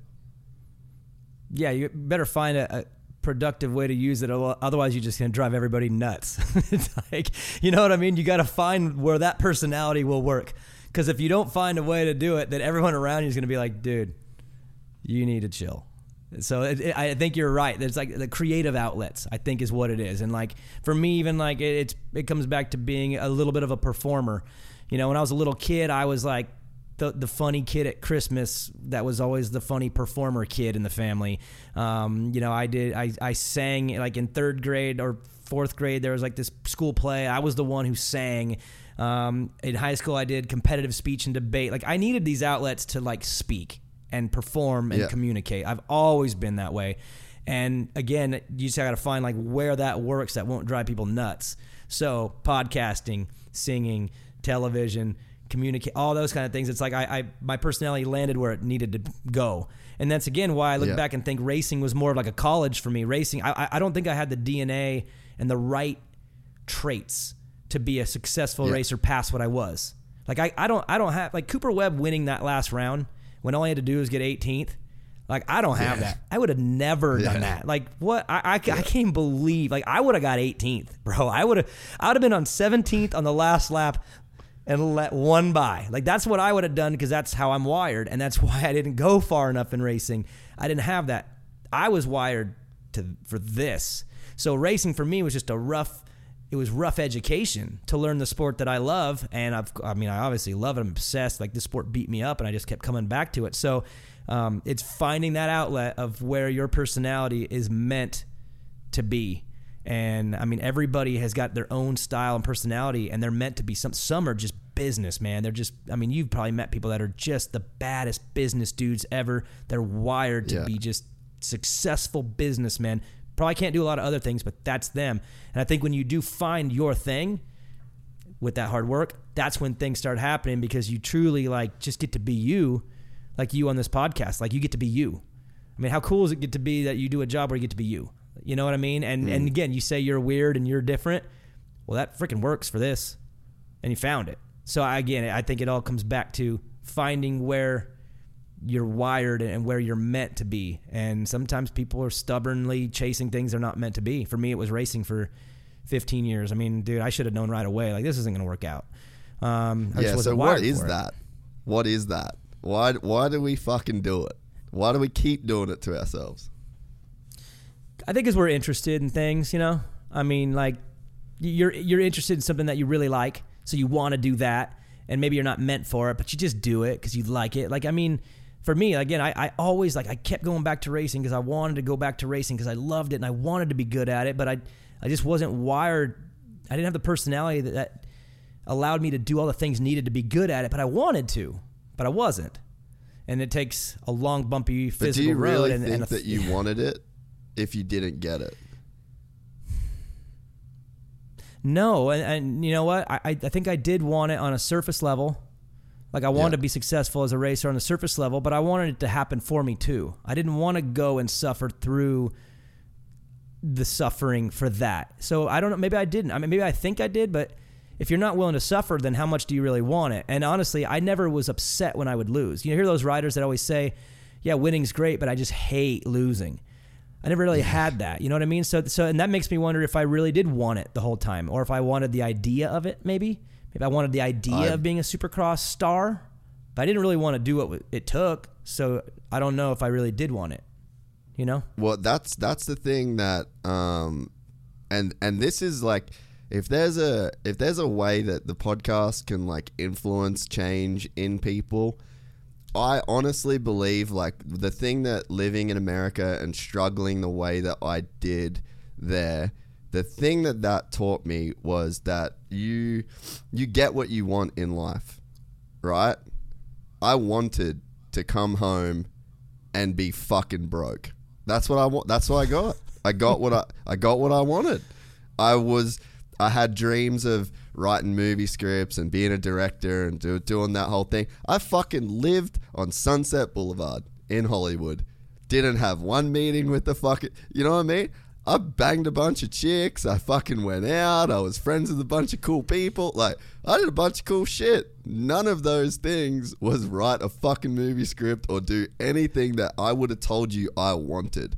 So, like, on the surface, I did want those things, and I wanted them for probably the wrong reasons, you know? Yep. And then now I look back and I'm like, oh, I want this. Like, I love this podcast. I love doing this. This is a fucking great job. I want to be here every day. I stay up like retarded hours at night, and I put in crazy work. I do just the most like dumb fucking work, and like I probably spend 6 hours some days on thumbnails. You know what I mean? Like, I want that shit. And it's like, what I think you get what you want in life. If you're overweight, you want to be that. If you're unfit, you want to be that. If you've got a shit job, you want that. Like, you get what you want in this life. You want to be a TV broadcaster. Yeah, and that commitment was obviously different than it was in other chapters, because I really do want that. I mean, I want this, and that's why I've made those sacrifices. And again, I'm assuming when you're in Hollywood and you're doing your thing, you're wanting one thing, but you're definitely living all the other things. It's like you're living all the rewards, but not actually doing the main thing. I was living like I already had it. Like you had, okay, so you were being satisfied in a way. Part of you was like, okay, I'm not really getting it, but I'm kind of getting it. I'm kind of living the life. So you're kind of like satisfying yourself a little bit. And that's where I think it's different for you now. You're not just going to like live half of it and expect it to all happen on its own. Same with TV. It's like, no, I got to go all the way in. I'm not going to pretend to live. Even that night in the booth, play by play, biggest moment of my life, like everything I worked for. When I got done, I went back to the hotel by myself, called my wife, went to bed. I didn't party. Yeah. I didn't celebrate. I didn't look at me, glow, la la. No, it was like, because I want more now. That was cool, but I ain't celebrating because then it's over. Like, I want that's just a chapter. I want more, and I think that's, again, I'm not trying to live off of what I got to do that night, because that was just one night. I want more now, and then I want more then, and I don't know if it's just like I said, the machine's going now, but I don't know if I can be satisfied with anything ever again. I don't know if I could ever be like, I'm satisfied. I want to reap the rewards of this. Like, I almost feel like I'm almost in this like mode now where I think I might just suffer all the way out, like to the end. Yeah. Whatever I'm going to do next, I'm going to do it next. I'm going to do it next. I'm going to do it next. And then eventually I'll die. I don't know. Like, I feel like the ball's rolling too gnarly to ever slow it down, if that makes sense.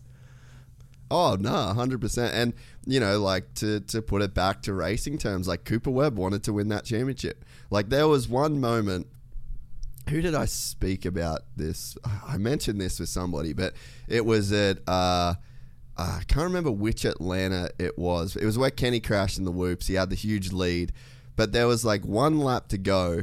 And you know how you had that funky, like, left-hand turn, double right-hand turn? Yep. So Coop got in front of Kenny, and he had a decent enough gap. Like, it was he could have rolled that jump. It was pretty beat up. That was, 20 minutes into a main on that gnarly track, and he didn't have to roll that double. It was getting sketchy. And that motherfucker pulled the trigger. He wanted it. Yeah. He got what he wanted. It's just, you can see it in tiny moments. Yeah, but doesn't that inspire you? And if you're listening to this, does that inspire you? Like, to see that? Like, Cooper Webb, again, had the title wrapped up at that final round, and he went out and won. Like, he took all the risk. He fought. He did. It's incredible what you can do when you want something. And for him to have that mentality, for me, when I got done watching that, I was inspired, because I was like, this guy already has it. He's got the title. Yeah. He did it. He did all that work. He got it. And it wasn't enough. He wanted to win the last one too. My opinion, I think he wanted to just stick it to everybody. I think he's just that way, But that's inspiring. It's like the guy already has it. The bonus check, they're writing it out. They're writing that check out. He's got the title, and I'm going to go win. I'm going to go stick it to everybody one more time. And for me, again, that wasn't my race DNA, but that motivates me in my now career. Like, man, I want to be like Cooper Webb, a dirt bike racer who's 10 years younger than me, and I don't race no more, is inspiring me in a different way because he's relentless. And that's why he's the baddest dude in the world right now. And it's because of that reason right there. And I don't know about you. Does that inspire you to like not let up? Like, I don't want to hit the brakes. I want to shift another gear. Even though it's going well, it's not enough now. Well, yeah. And it's like I think that the people that really have the why, so like to come back to what I was talking about, like when I was living in Hollywood, like I was on like borrowed time, essentially. It's like when you do cocaine. You're borrowing that from somewhere. Like, you're getting high as fuck and it feels great. That's not coming from you. Like, you're borrowing that from the future. There's a future you that's going to pay for what you're doing in that moment. That's the best way I've ever heard that put. That you're borrowing because the future is going to be rough. So you're stealing from the future. That's an incredible way to put it. But that's like what I was doing in America. Like, I had a sick fucking life, but I was like borrowing from my future self. Like, I was creating those kind of problems. And I think that then, as I reflect and I analyze that now in my own life, I was like, you wanted to live like this future you that didn't exist. And it's like, the you that you are in the moment is the thing that creates that future you. So it's like, I'm trying to live like this future me that doesn't even exist. I was trying to live like this guy and it's like, you can fake it for a little bit. And it's like the guys, and I think to what you just said about Coop winning that last race, he's working on the future him constantly. Yeah. Like, he's not borrowing anything from future Cooper Webb. Like, he's writing future Cooper Webb. And then every day, like, you see the future Cooper Webb. Like, you see the work from yesterday and the work. At no point is it gonna, like, catch up to him. Like, he's not borrowing anything from the future. He's like, it's like, I feel like you're either borrowing from the future you or you're investing in the future you. Yeah. And I feel like, you know, when you really want something, like legitimately want something, you're investing in the future you. You're not going to borrow from that dude. Like, you should want to borrow from your future self as little as possible. Okay, so with Webb then winning that final round, I mean, you talk about that investment. I think he was investing in the future by sending one final message to the competition for the future. Like, think about if you're Cooper, the last thing you want to do is let Chase Sexton win that last round and invest in his future. You know what I mean? If he gets that win, that's powerful for next year. But for Cooper to not only get that win and take it away, that's powerful too. So you're right. Instead of just cruising it in and all of a sudden, like, you know, what you're doing on that night might reflect the future. Go and win, because not only are you investing in your 2022 championship defense, you're also giving one final message sent to Kenny, Marvin, who was right behind him, and then Chase, who passed him and left him. It was like he gave him one final message. Hey, I'm not going to let you invest in your future tonight. I'm investing in my future tonight. Yeah. So, dude, you're dead on with that. That was more about the future than it was that night. Yep, financially, it's that night. You get that bonus check. That's great. You get to feel good about yourself. Yep. But that win right there, I think, probably did more mental damage to the competition than it even did for him, because he went out when he didn't have to and beat them all. It's like, I would hate to have to race that guy knowing that he's that way, that he's wired that way. So I think you're right. That was an investment into 2022. That's what that was. And it's relentless, bro. Like, I mean, there's stuff I won't speak on in like the Cooper camp, but you know that I'm assuming you know that there's like a bunch of behind the scenes stuff going on there as well. Like that fucking final win on that last round when you don't have to, like, he's operating on so many levels right now. Like, not even the future, you know, competition. Like, that's a great point about Sexton. Like, if Sexton wins that last round, guess who's got a bunch of big dick energy coming into wherever the fuck we end up racing round 1 next year. But it's like on his personal stuff, like all the personal stuff that he's got going on, you can find a way to like dig deep when you don't have to, so that you've got leverage and you've got like, it's just relentless, man. Like for him to go, if you know all the factors that are at play, for him to go and win that last race, you're just like, what a fucking animal, dude. What an animal. And, you know, you say, like, I really do think, like, you get what you truly, truly want. And it's like, he wants it, dude. And, you know, I love Kenny, but Coop wanted to win more than Kenny. It's simple. It's so simple. The dude who wanted to win won. Yeah, and did a little more than everybody else. Probably suffered a little bit more. Threw himself out there a little bit more. And then, again, just to make sure everyone knows, you go out on the night that it doesn't matter, but it does to you, and you win, and it's like, yeah, guys, sleep on that for 8 months. And because, again, outdoors are coming, it's a different ball game. Like, I mean, they're all different personalities, indoor and outdoor. So, again, I think that was more of a 2022 message send-off. Like, hey, see y'all in January. You know what you're dealing with when I'm on the gate.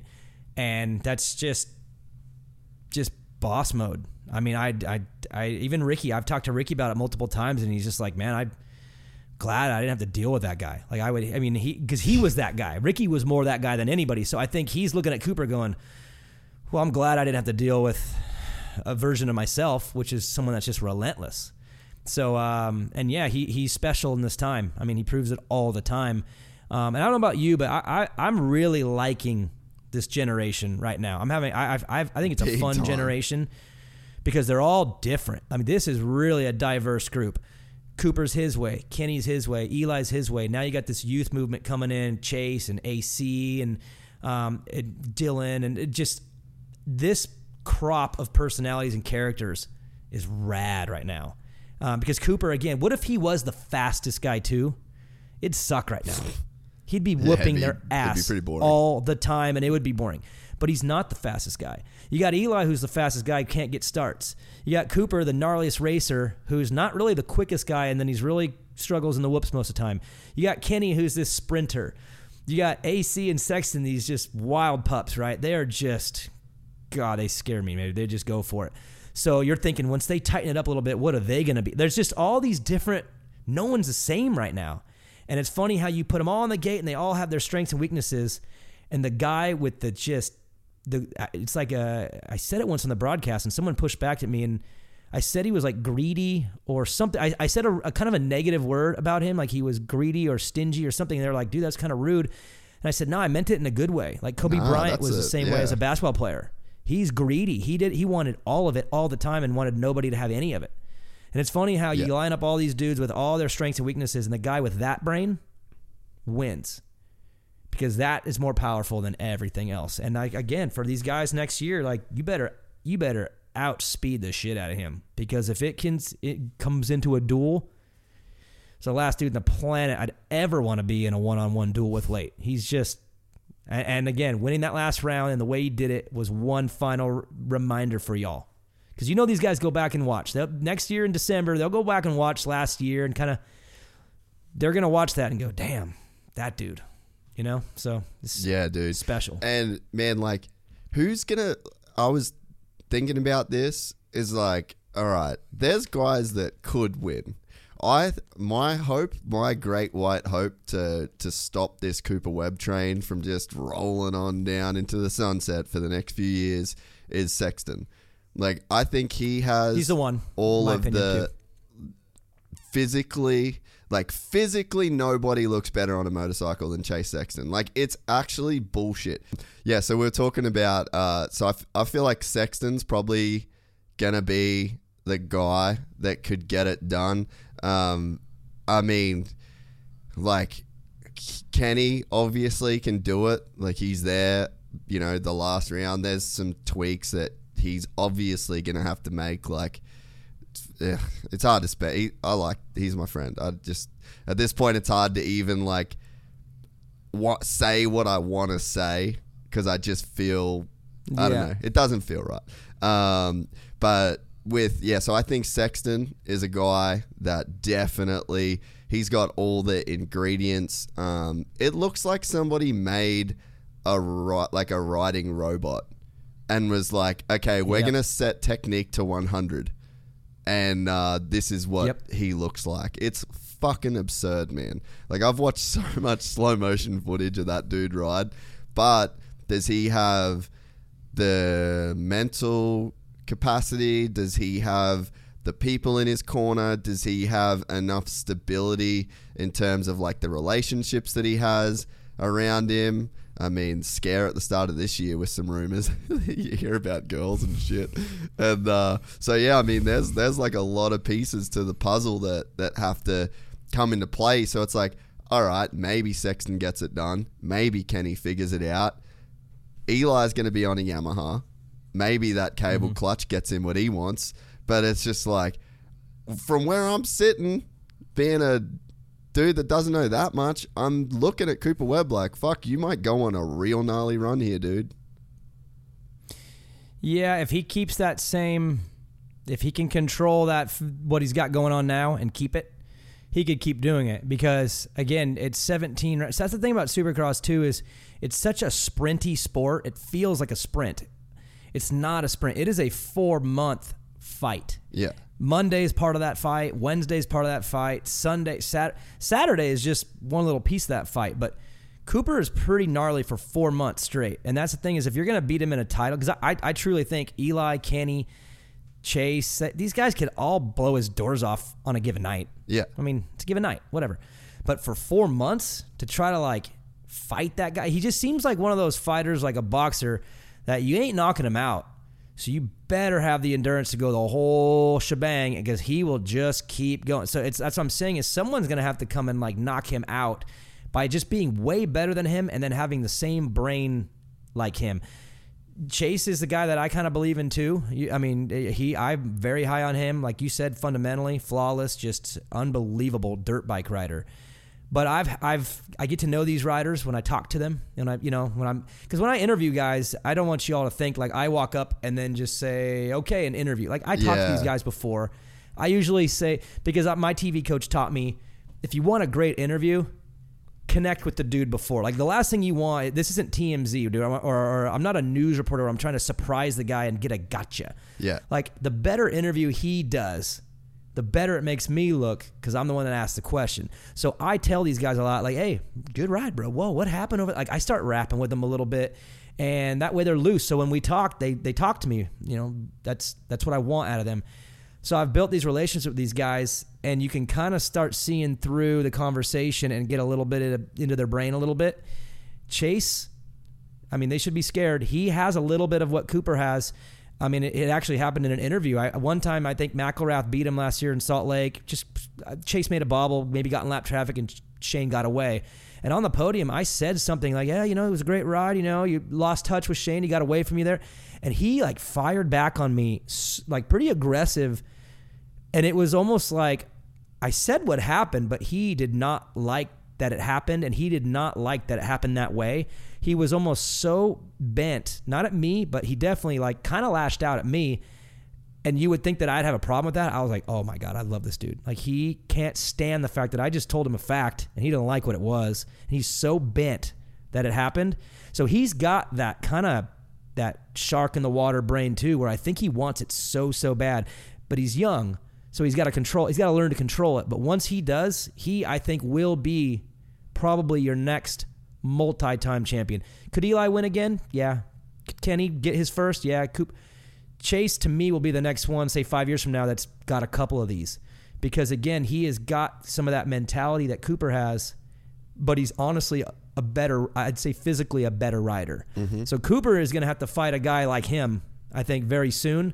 And he just has to hope that Chase stays messy, because it is messy right now. He's too fast for his own good. That loop out thing he did at Salt Lake City in practice, like those things are still happening because he's still a pup, I think. He's got it all, but he's a little young to really understand all the issues that are out there that can bite you, because they all bite. He gets bit a lot. So I think when he cleans it up, Coop's going to have his hands full, because that guy's like him. And I think that's why that last round was important, because Cooper knows everything about every one of his competition. I mean, I've had conversations. I say, hey, what do you think about he knows everything about everyone. So you think you and I somehow happen to know this about Chase and he doesn't? Yeah. So that round 17, he knows too. That is not someone he wants to gain any confidence and momentum, because that guy's got the same type of attitude and the same DNA. So I'm with you. I personally believe he's the next, like, probably superstar, and he's going to have his run until Jet grows up, because then he's going to have his hands full with a different type of freak show, man, because Jet is just something else, man. Just talk about giving the gift. That he was given the gift. And so they better all have their fun now, because when that kid gets on a 450 and gets through a rough year or two, they're screwed, like way screwed. So enjoy the bubble you guys got now, because that kid's coming too, and he's going to be a problem for everybody. So lay out Jet Lawrence's career for me as you see it right now. After watching what he did this season, like, what's the moves he makes? Okay, this is just guessing with some inside knowledge on what I think the thought is. I think he's waiting for Kenny. I think he goes into Kenny's seat whenever Kenny's gone. So if Kenny goes 1 year, he's in. I think he goes in pretty quick. I think Jet will go onto that bike when Kenny's done. So based on Kenny's future, I don't know when it will happen, but I would say as a guess, let's get one more year out of Kenny, 2022. Jet probably goes next year, and I mean I'll say it, even though it's hard for me, because it's my job is to be very equal to these guys, right? I'm not supposed to pick sides here, and I'm not picking a side because he's not like my guy, but this is what I believe. I believe he hammers them next year in Supercross. Like he's gonna wax everybody, and if you think you have a title chance, I suggest you go to the other coast. He's gonna win whatever one he's on. That's what I think, and I think he probably goes right in the 450, doesn't even defend, goes right up. Probably has a rough year. We've seen some rough stuff out of him, right? That kid has taken some licks. We see that for a year or two, and then lights out. Honestly, I mean, this is crazy, and some might not agree with me, and I guarantee a lot do, though. He is like the next McGrath, where he's going to go and win who knows how many, like a lot for a long time, until he's bored. I really do. I just think he was given the gifts that everybody... He's got the Travis Pastrana gifts. He's got the Stewart gift. He's got the work ethic, from what I understand. 17-year-old kid works hard. I think he's got all of it. So the one thing that can throw him off is fame. Straight up. That's the only thing, in my opinion, that could steer his ship, is if he gets too famous, too quick, too young, and does some silly decisions with that fame that distracts him. Because this sport, you can't be distracted, at least during the season. My only word for him is that he is going to explode very fast. And as long as he has good people around him, which I know he does, they will keep that contained. Because if that gets out and he becomes like a figure and lives into it and plays into it too much, that could steer the course. But if not, they're screwed. Straight up. So what do you see in him on the floor standing at Supercross that makes you feel okay about that prediction? Natural touch. And I've said that for a while now. There's something weird about the way he rides, where he feels the ground differently. He doesn't scrub everything, doesn't whip. He's not some kind of, like, when you see Faulkner ride, you're just like, damn, right? Because he is just, he makes your heart rate go up. He reminds me of like a Villapoto type. Put him in that corner, that just Jet doesn't do anything like that. It's this weird natural feel to the ground like Stewart had, but like this talent like Pastrana had, where he could pull some shit off that is like, I don't even know how his brain even knows what he did. I don't even know if he does know what he does sometimes. So it's this natural ability to feel the ground, understand what's underneath him, and go super, super fast without much crazy effort. When he does get crazy, you ever know, he does get a little squirrely when he kind of breaks out of that comfort zone. But his natural comfort zone is like better than everybody. And I just look at his age, and I'm thinking, for you to be that young, and I mean, I remember being 17. Do you? Barely. To be 17. I was fucking drunk. And have that. To be 17 and have that much understanding of what's going on. Just some people are freaks. I'll say it in a positive. So hopefully no one takes that offensively. He's a freak show, man. He has natural gifts that no one else has. It's going to be harder for everyone else to do what he does in his sleep, and he's a kid.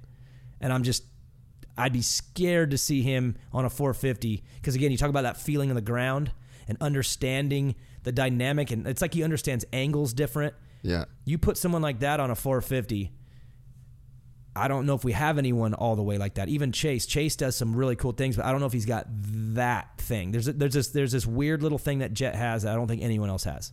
And I haven't seen it since Pastrana, and I know they don't look the same, but somehow does things on the bike that don't make sense, and it's just easy. Yeah. And he has that. And so, again, keep him tight. I think you got something there, but he's young, and the fame is going to come in very, very fast. It already is, but as long as the family stays involved, because I know he's very involved with his parents. After the races, he's in the lobby with mom and dad. As long as they keep that and keep him with them, keep the family as the thing. Hunter needs to be involved too. If they keep the family together, those brothers are going to do some special shit in the sport. But if they break out and start living into it, I think that screws everybody. I mean, we see that happen in the sport all the time. If you get caught up in your own success, dude, it could bite you quick. So he's going to have a lot of it early, and he's young, and chicks are coming. What's coming his way. I mean, that dude's going to have his choice of whatever he wants someday. Family needs to stay involved heavy, and if they do, this dude will be maybe one of the baddest dudes to ever do it. But that's the only thing that concerns me. So. I get the feeling we're going to watch some motos outdoors where the track's going to be like completely fucked, and you're going to see Jet get a whole shot. Yeah, he might get like 8th in the first moto, but then the second moto, he's going to get a whole shot and just get to do what you said, like just ride like how he's just going to cruise around and fucking have fun, and that's going to be like a 45-second moto win. But the moto before will be 8th. You are right. Like there is some times where he's just going to look so ridiculous on a bike and just make it look so easy and just get into some weird zone where like he doesn't even have to, like he just floats around the track. Like I can see that happen. And I mean, it's funny that you say like, oh, I'm not allowed to have sides. I look at you guys it's funny, like all of you guys over there that's like the media. I'm like, hey, I ain't that guy. I ain't in the media. I can have my fucking guys. Jet Lawrence, Hunter Lawrence, they're my boys. So I'm like, I get to have that. It's funny that I guess I understand that like you guys that are technically professionals in that media game can't play favorites. But I just sit over here and I'm like, hey, that's my boys. I got my favorites. I'm going to talk good about them forever, and that's how this shit's going down. But I honestly think you're right. Like I've seen those. Like Ronan, you've been lapped by Jet twice on a 65. Yeah, Warwick Club Day. My producer Ronan, they're about the same age. Lapped twice on a 65 on like a huge fucking outdoor track. It's just like forever, man. That kid's just been a freak. Yeah, he is, and it's the little brother syndrome, too. It doesn't happen often. Well, it does. It's 50-50. You see a lot of brothers where the older brother is like the success, and the younger brother maybe isn't into it as much, like the Stewarts. James is like one of the gnarliest dudes to ever ride a dirt bike, whatever. Malcolm is sick, too, but he wasn't always into it. He liked to fish, and he didn't take it all the way serious, where James was just a winning machine from the minute I ever saw him, when he was like 8 years old, right? But then there's the other stories sometimes where the younger brother, because they chase their whole life, they chase their brother. They have something to chase their entire life. And Hunter is sick too. So it's like you have this older brother who is unbelievable, but you're going to chase him around your entire life. So you've got a little something extra too, because you've just been chasing this dude that's better than you your whole life. And I love seeing how they act together. And I you probably noticed in the broadcast, I play into it. I try to provoke Jet the most because I'm an older brother. I'm the older brother, so I'm Team Hunter. Like all those things I'm saying about Jet, I still want Hunter to beat Jet because I'm an older brother. I want the older brother to win. So I provoked them a little bit, but I love the fact that when it's all said and done, Hunter loops his bike. They're hugging on the podium. They're pouring things on each other because really, I think it's worked. When you're Hunter, you got this little freak show brother who's just breathing down your neck like your whole life, probably like beating your records and then if you're Jet, you got this badass big brother and you want to be like him, maybe even better. So it's like they've had this like little fueled relationship that's driven them. And again, I know they went through hard times, but the one thing they did have was each other. And it's good to have someone in your corner that's going through it like you are, but is finding success. I'm sure Jet, watching his brother find that success during their roughest times, he got to see that. You know what I mean? Like, it's one thing to hear someone's tough times and go, wow, and be inspired. It's another thing to be a little kid and watch it. You know what I mean? So he's watched his brother fight through a family struggle, help the family make the way over here. And now he's like driven to do his part too, I think. And there's a lot of drive between those two. And the fact that they talk shit, but they're so close and like they really do care about the other one, but they also are fueled by the other one. I mean, it's like the Baker factory, how he puts these guys against each other to help them drive each other up to the top. How about these two brothers, dude? They're gnarly. Like, they are gnarly. Like, they literally go into the outdoor nationals. Dude, I mean, J-Mart's, of course, just a monster outdoors, but, dude, Hunter and Jay, I flip a coin. I don't know which one of these two might get this thing, but, dude, they're both so gnarly, and it's crazy that they had that to drive themselves all the way through. And I love that, and I really do think this is going to happen. I believe at some point, I want you to remember this moment, too. There will be a year when Jet wins the 450 Supercross title and Hunter wins the 450 outdoor title. I really think it'll happen. 5 years, well, I don't know how many years down the line. And that's going to be gnarly too, because you go back to their story, sleeping on floors, eating top ramen, leaving not even leaving their country, leaving their continent for the other half of the world, suffering. Those two are going to end up winning some titles.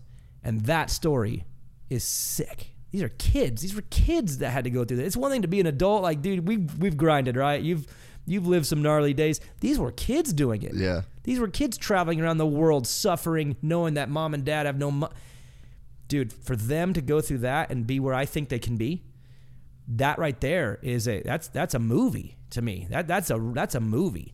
And I think we need more of those movies. We need this sport, I think, to transcend out by telling these stories. Yes. These aren't all a bunch of little punk, little rich kids that all are all... No, these dudes went through some shit. And when they do win, that story needs to be told. And even for me, like, I love Cooper. Like, dude, I would consider him to be a friend, where Ken Roxon is not my friend. He's an acquaintance. He's a work acquaintance. I want Kenny to get one too, though. Yeah. Because I want that story told. Well, you know the story. He went through more... It's insane. It is, to me, if he was able to win a Supercross championship after what happened to him at Anaheim that year with the arm, we're talking maybe one of the best sports stories of all time, not just in this sport. That dude, they told him he might not be able to write his own name. If he wins a 450 Supercross, that's why there's a part of me where I'm not supposed to want it for anyone, but I want Kenny to get one, because I want to be able to tell that story and be like, y'all think this is great? Do you know what he did? Do you know what he came from? Do you know how many surgeries he had on that arm? And now he won? Like, I want that story to finish bad. Jet and Hunter, they'll get their story. Cooper has his story. I love when these guys... Eli, having all those years of failure, second, wins it. That's powerful. Cooper being, dude, just a 450 bum for a couple years. It's just not coming around. He's nobody. Everyone loses faith to come back and win. That's a story. Like, I want these guys, I want these stories told. And for me, Kenny, God, I want that one to happen bad. The Jet and Hunter one, I truly, unless something steers the course, they'll get their day, and then we can tell that story because it's badass. And it makes the sport look better than it even is, because there's a real life story behind this dirt bike kid with his helmet on. Yeah. You know what I mean? There's more to it than just, wow, he's sick on a bike. No. He was a little kid living in Europe, sleeping on a hardwood floor with eating top ramen. And now he's baddest dude in the world. Like, I want those to happen because I want those stories told. Yeah, well, speaking on that, man, I think that's something that's so great about what you do with Main Event Moto, what I try to do here, what everybody, there's a bunch of podcasts that are doing exactly that. And I think that's definitely been my main focus of, the moto content that I do here is like, let's tell those gnarly stories, man. Like, let's really humanize these guys, because I think that there was a point in time in the sport where the objective was to, like, let's make these guys seem unhuman. They're so special. They're so fantastic. And we kind of got to this point of unrelatability. And it was in that Stuart, Chad, Ricky era. And there was 3 guys that you could kind of talk about. You could add Kevin in there, and then the freak show that was Travis that almost seemed like a sideline story to, the racing. But we kind of, as the sport, we spent so much time focusing on that element of these guys. It's unattainable. The fitness is unattainable. All this is unattainable. But to tell the story of, the comments on the AP podcast, if you go through the YouTube comments, is like, dude, maybe every second comment, AP's my new favorite rider. AP's the guy I'm going to cheer for next year. Yep. Wow, AP's so rad. AP's just like me. That's the shit I think that is going to take the sport forward. Because when you just watch, and I mean, this is what I have in my head the whole time, is like, how do I reach new people? I want new. Mm-hmm. I want the DM that says I bought a dirt bike after 15 years of not having one. This is the first time I've ever watched Supercross. Like, that's my goal here. And how we do that is through stories and cultivating these stories. Like, that's what I'm looking at when I'm watching the sport, when I'm doing Supercross Companion and then doing these interviews with these guys. It's kind of like what you said, how you've got these narratives in your head. Like, that's me too. Like, I literally think this in every time, every day I'm watching anything, I'm just like, all right, what's the human factor in here? What's the relatability? How can someone that knows nothing about Supercross connect with this dude on a deep enough level to make them invested in his success? And I think that, I mean, Moto Spy's doing that. Great. Like, and the podcast, and I think that is what grows our sport to the next level. I hope that the broadcast can incorporate a bit more of that stuff. Like, to me, you're not going to speak on this, but like the science of Supercross, like, that's cool, but like I don't care. I've raced bikes my whole life, and I don't care. Like, I don't really need to know that.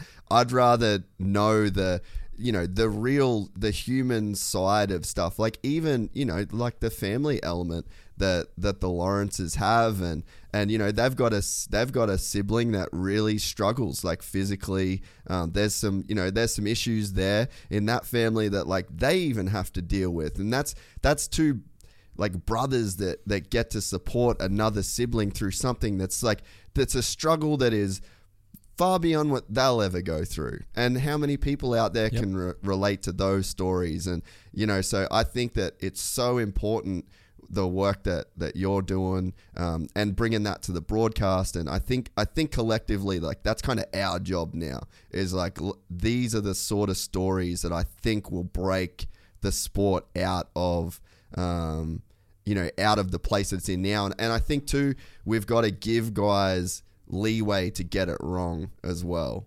Like, give these guys not be so critical. I think there's definitely times, like, I mean, I just see it from the comments, like, what people are critical on, and I'm like, oh, you guys are fucking up. Like, you can't be critical on this. And then when I see media guys comment on certain things, I'm like, you're fucking it up, man. You cannot be critical on this. Like, you need the good, the bad, and the ugly. You can't just have the good. You can't mold it all one way, because then you're going to have like, my example was the Lawrence Mosman thing.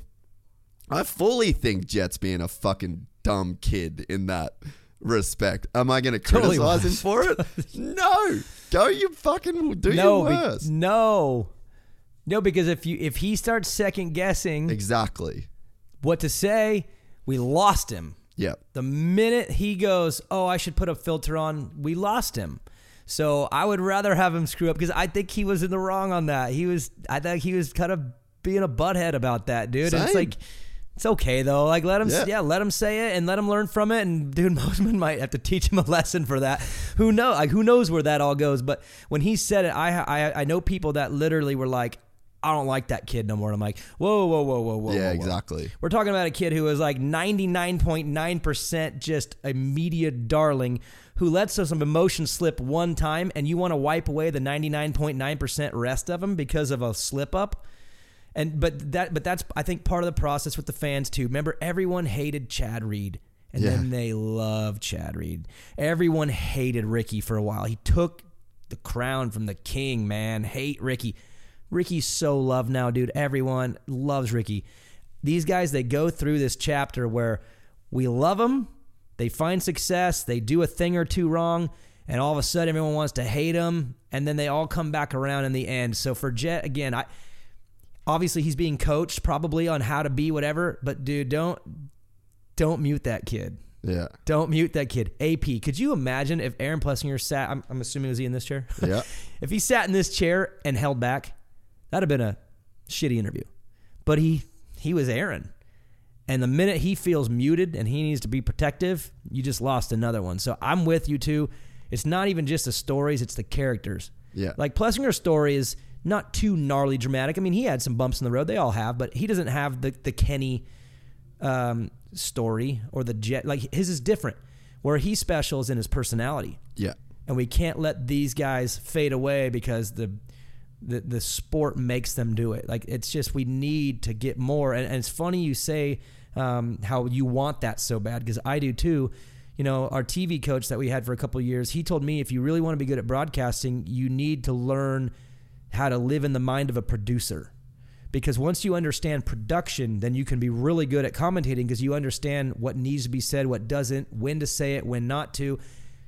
Well, think about this. You have all these characters, the Aaron Plessinger with the mustache and the Duke for Dale. You got Ken Roxon, who is like, dude, I mean, let's be straight up. He's just a good-looking dude. He's a sharp, good-looking guy.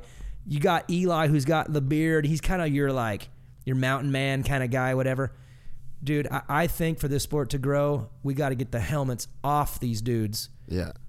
Unless they're racing. I think opening ceremonies should be on TV, and they should come out no helmets, not riding around. We're not trying to send a message, but maybe they just ride down the starter wave, whatever. Show me their faces. Make them humans, because right now they look like Mortal Kombat characters on the track. Yes. And that's cool for us, you and me. Like, right, when you see a new gear and a new helmet, you're like, dude, that's sick. A new fan's not going to go, I love Jet Lawrence. Look at that cool gear he's got on. No, they want to see his curly hair and his face, and they want to hear him talk. I think opening ceremony should be that way. I think when the guys are on the line for the main, helmets should be off until the guy says it's time to go. It should be mandatory. That's a great idea, dude. Off. That is a great idea. Because when we're panning on the start and we're prepping, you know, the segment before the 450 main, and we want to say focus on four guys, you know, Webb.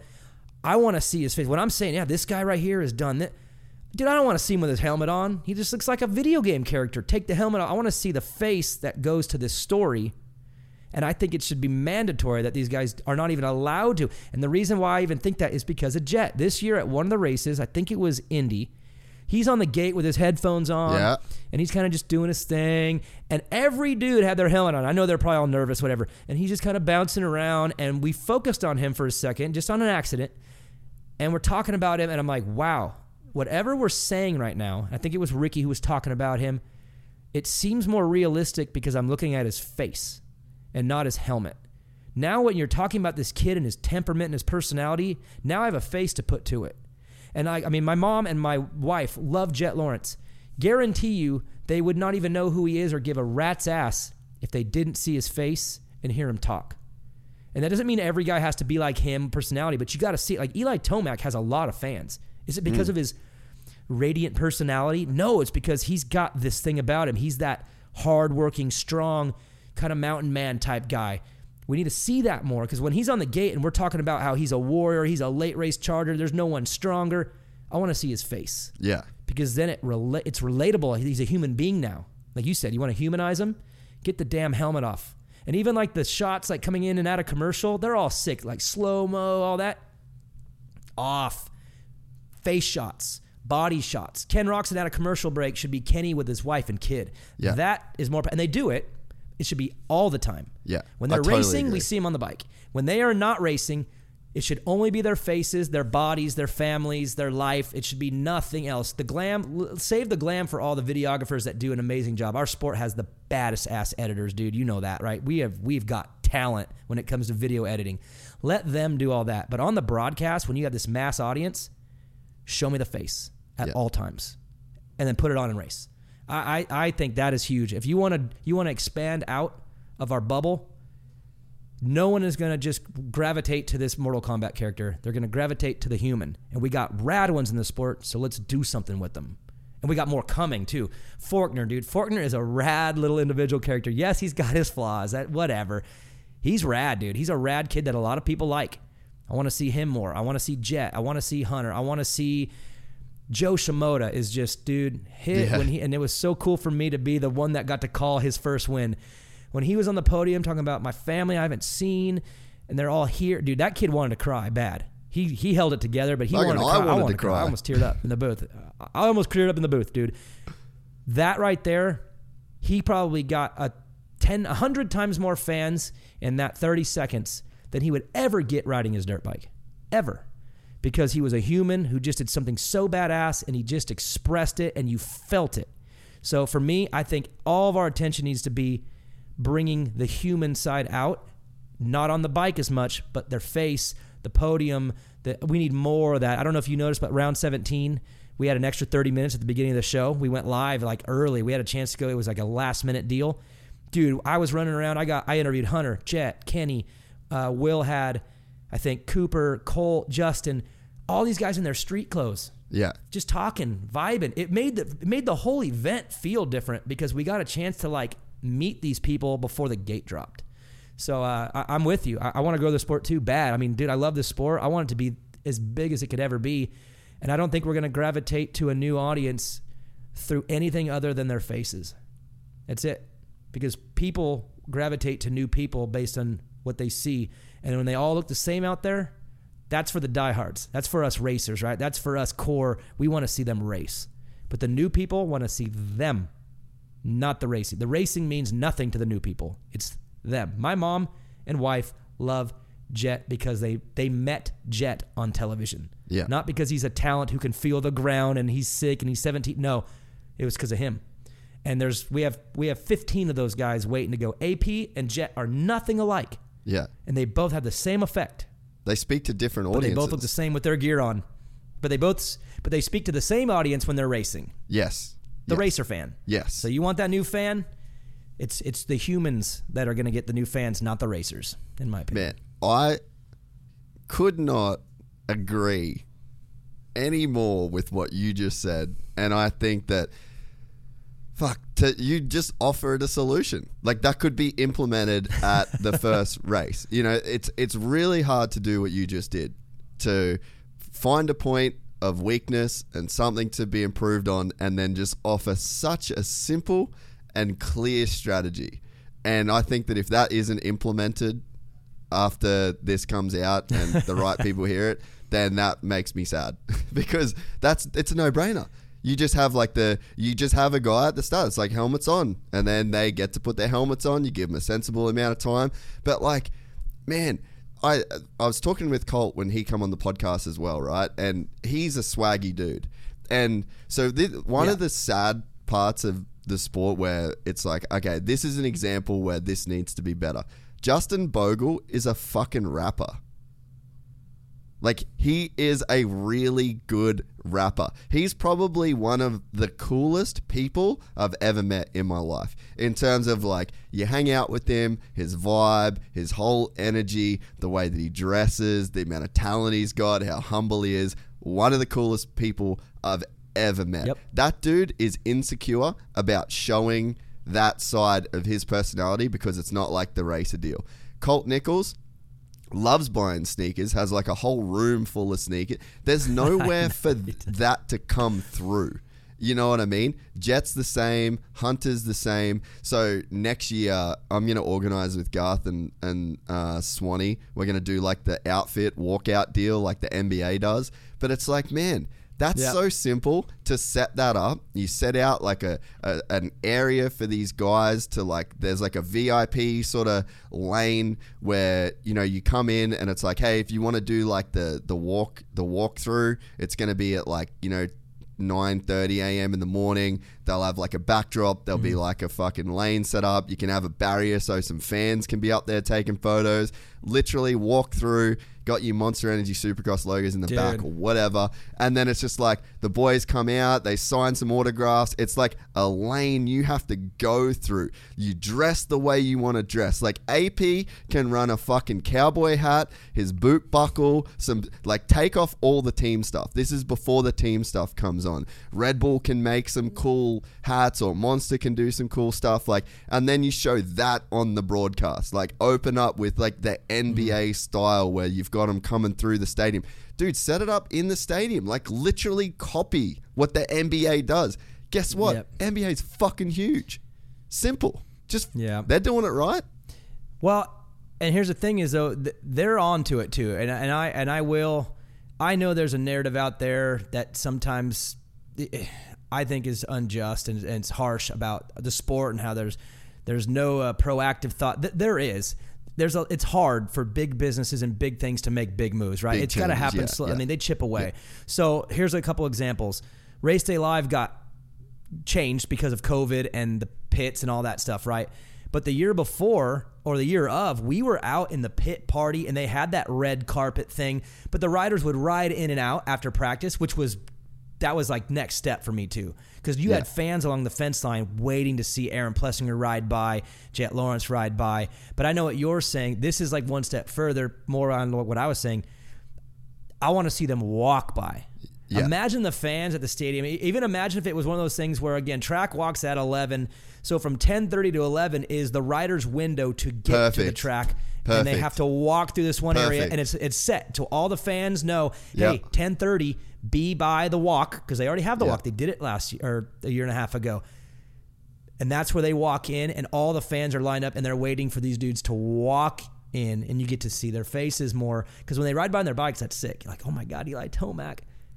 But that's Eli Tomac, the racer. I want to see Eli Tomac, the guy. So I know what you're saying. And the cool thing is we're already kind of on our way there. You know, we have that ready to go. Like we already are doing it. We can just continue to grow that with the fans coming back. And then another one is you talk about Science of Supercross, which I love for the gearheads. Like, dude, the tech guy, like they love that. But for you and me, when we're talking this character thing, they do the GOAT Knows, where Ricky does a segment where he talks about the riders, the GOAT Knows.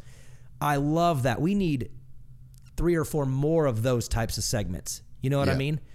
It's like we're scratching it's like we're there, dude. We're there. Yeah. We're so close. This thing, we have all the characters. Things are in motion. The broadcast, there are things behind the scenes that not everyone's seeing, that there is definitely movement into these things that you're talking about. They're doing a great job on that.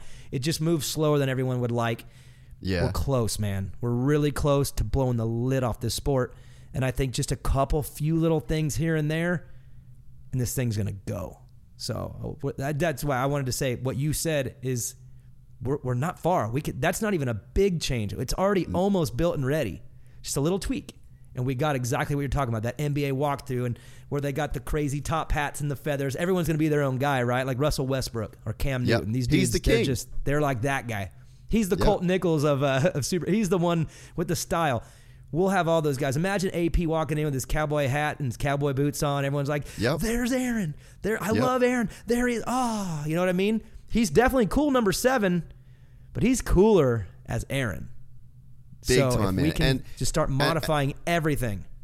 For sure. And the thing is, right, there's you can look famous. You know what I mean?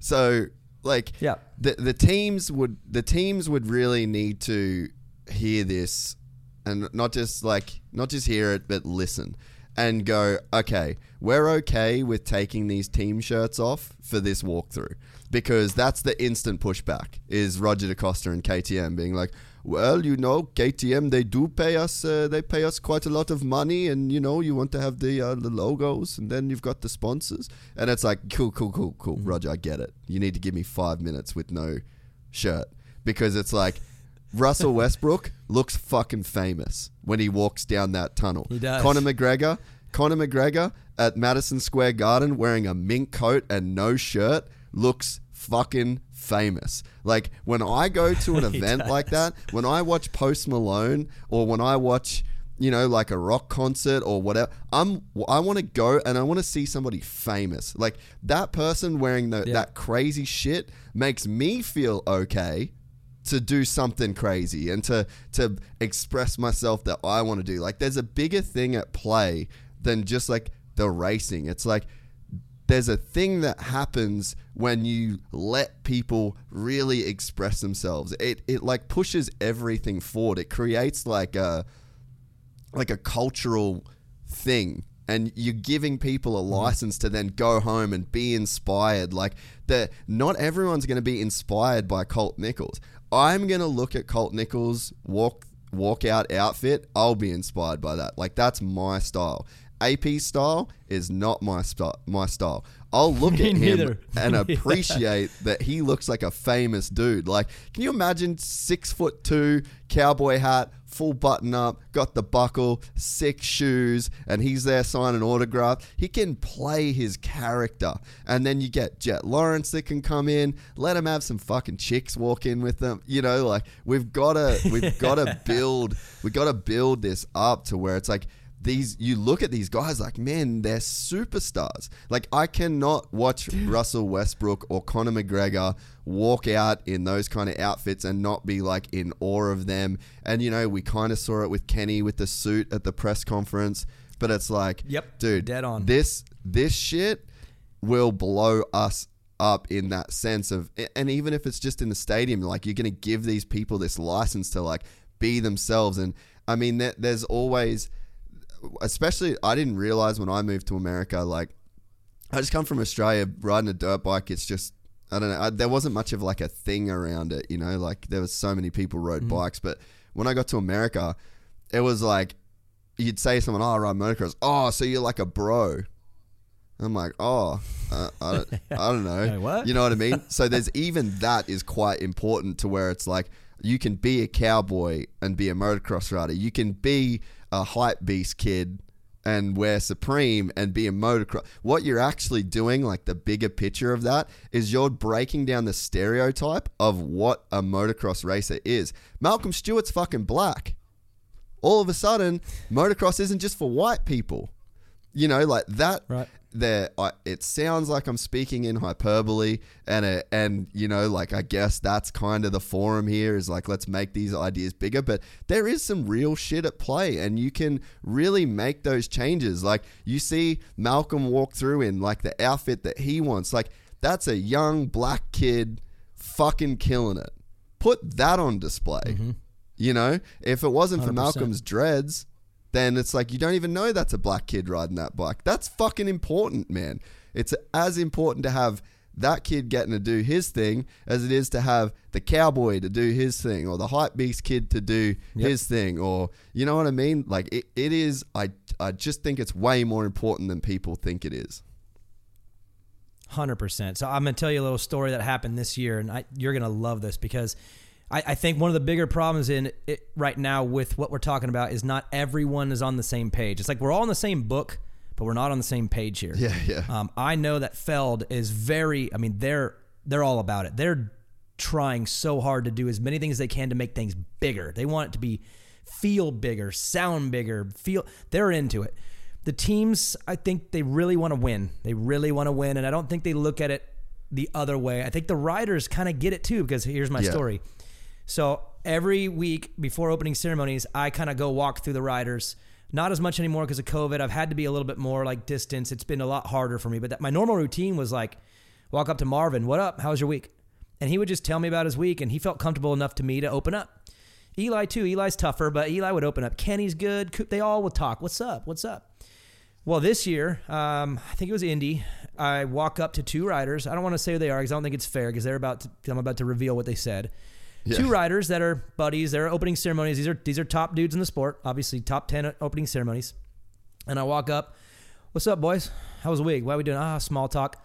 And one of them goes, "Hey, you cool showing your tattoo like on TV? Like you've never done that before. Like you've always hidden it. Like are you allowed to do it?" They were like kind of surprised that I have a full sleeve tattoo and I'm wearing a polo on TV, on national TV.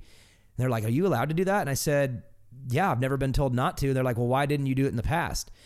And I said, well, I just didn't know, and I was being protective too, and I didn't know if like this looked professional, and like I didn't want to ask, I didn't want to do. I just kind of just did on my own. And this year, again, trying to level up, I decided for me to level up as a commentator, I needed to be me way more. And I am an ex-lead singer in a band. I do have a full sleeve tattoo. That is who I am. So yeah, I could put the suit on and play the role, but this is me. And I decided to just go for it, and no one said anything. So these riders are like, what? Are you allowed? Is that okay? And I said, yeah. And they're like, damn, man, I just wish our sport looked different. This is not me talking. This is them. And they just start going on a little tangent. And they said, the image has changed in the sport where we're like these superhuman athletes. We're like these Olympian type athletes. And that's not cool. Like, I wish they actually portrayed us who we are. We're rock stars. And, and they were kind of joking. They're like, yeah, look at the chicks that we all pull. Like, moto dudes pull rippers, dude. Like, the pits at a Supercross. You want to go see the riders? Dude, go look at all their girls. They're all so hot. And these dudes, they are rock stars in their own way. They might not be rock band stars, but they're rock stars, like you said. AP's a rock star, dude. Fucking oath. He's a badass. He's a badass. But we have portrayed them as these Olympian type athletes where they're just the best of the best and the strongest. Soccer and moto are the two gnarly. That's cool and all. That don't sell. I don't think anyone sitting on the couch eating pizza, drinking beer is inspired by these athletes. They want to see cool dudes. Yeah. They want to see the cool dudes with the hot chicks. I mean, that's why McGrath did more for this sport than anybody, and probably Travis a little bit too in his own way. It was because they were so not your athlete. They were sick. You wanted to be like them. McGrath's got the crazy hair and the loops, and he's got remember he had the flag and the light beam coming off his helmet.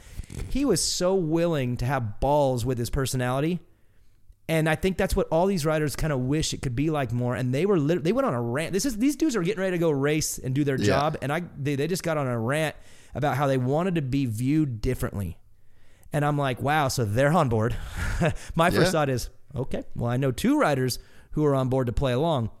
If we can get them all to play along and you guys all realize, like, yes, you're athletes, you're warriors, you're badass, but dude, collectively, we can all move the needle so hard if we all get on the same page, not the same book, and we all realize that we can make these dudes stars, not race stars, just human stars. And it's cool to hear 2 young riders who get it and want it. So that's why I think we're close, man. I really do, because we have all these guys that I think they're starting to get with the Conor McGregor stuff. They're starting to understand that stuff transcends out of the sport if you open up a little bit. And if they all do it, the next thing you know, dude, it's like, dude, Supercross, that's where the baddest, coolest dudes on the planet, that's what the coolest dudes do. Well, right now, they're the athletes. They're the crazy athletes. And dude, that don't sell, I don't think. Nah. To a bunch of people eating pizza and drinking beer? Dude. No. The crazy thing, like, I've been around the sport for my whole life until I started this podcast and it started, like, doing its thing. I had no idea the kinds of people that are fucking fans of these guys, right? And then I start getting these DMs from these people. And I'm sitting in this fucking studio getting these messages going like, what the fuck? I had, like, this dude's listening to my shit because he liked these dudes. What the fuck? Why do people not know this? And I think over time, like, I hope that I can be a part in, like, telling that story and, like, bringing those people into the fold.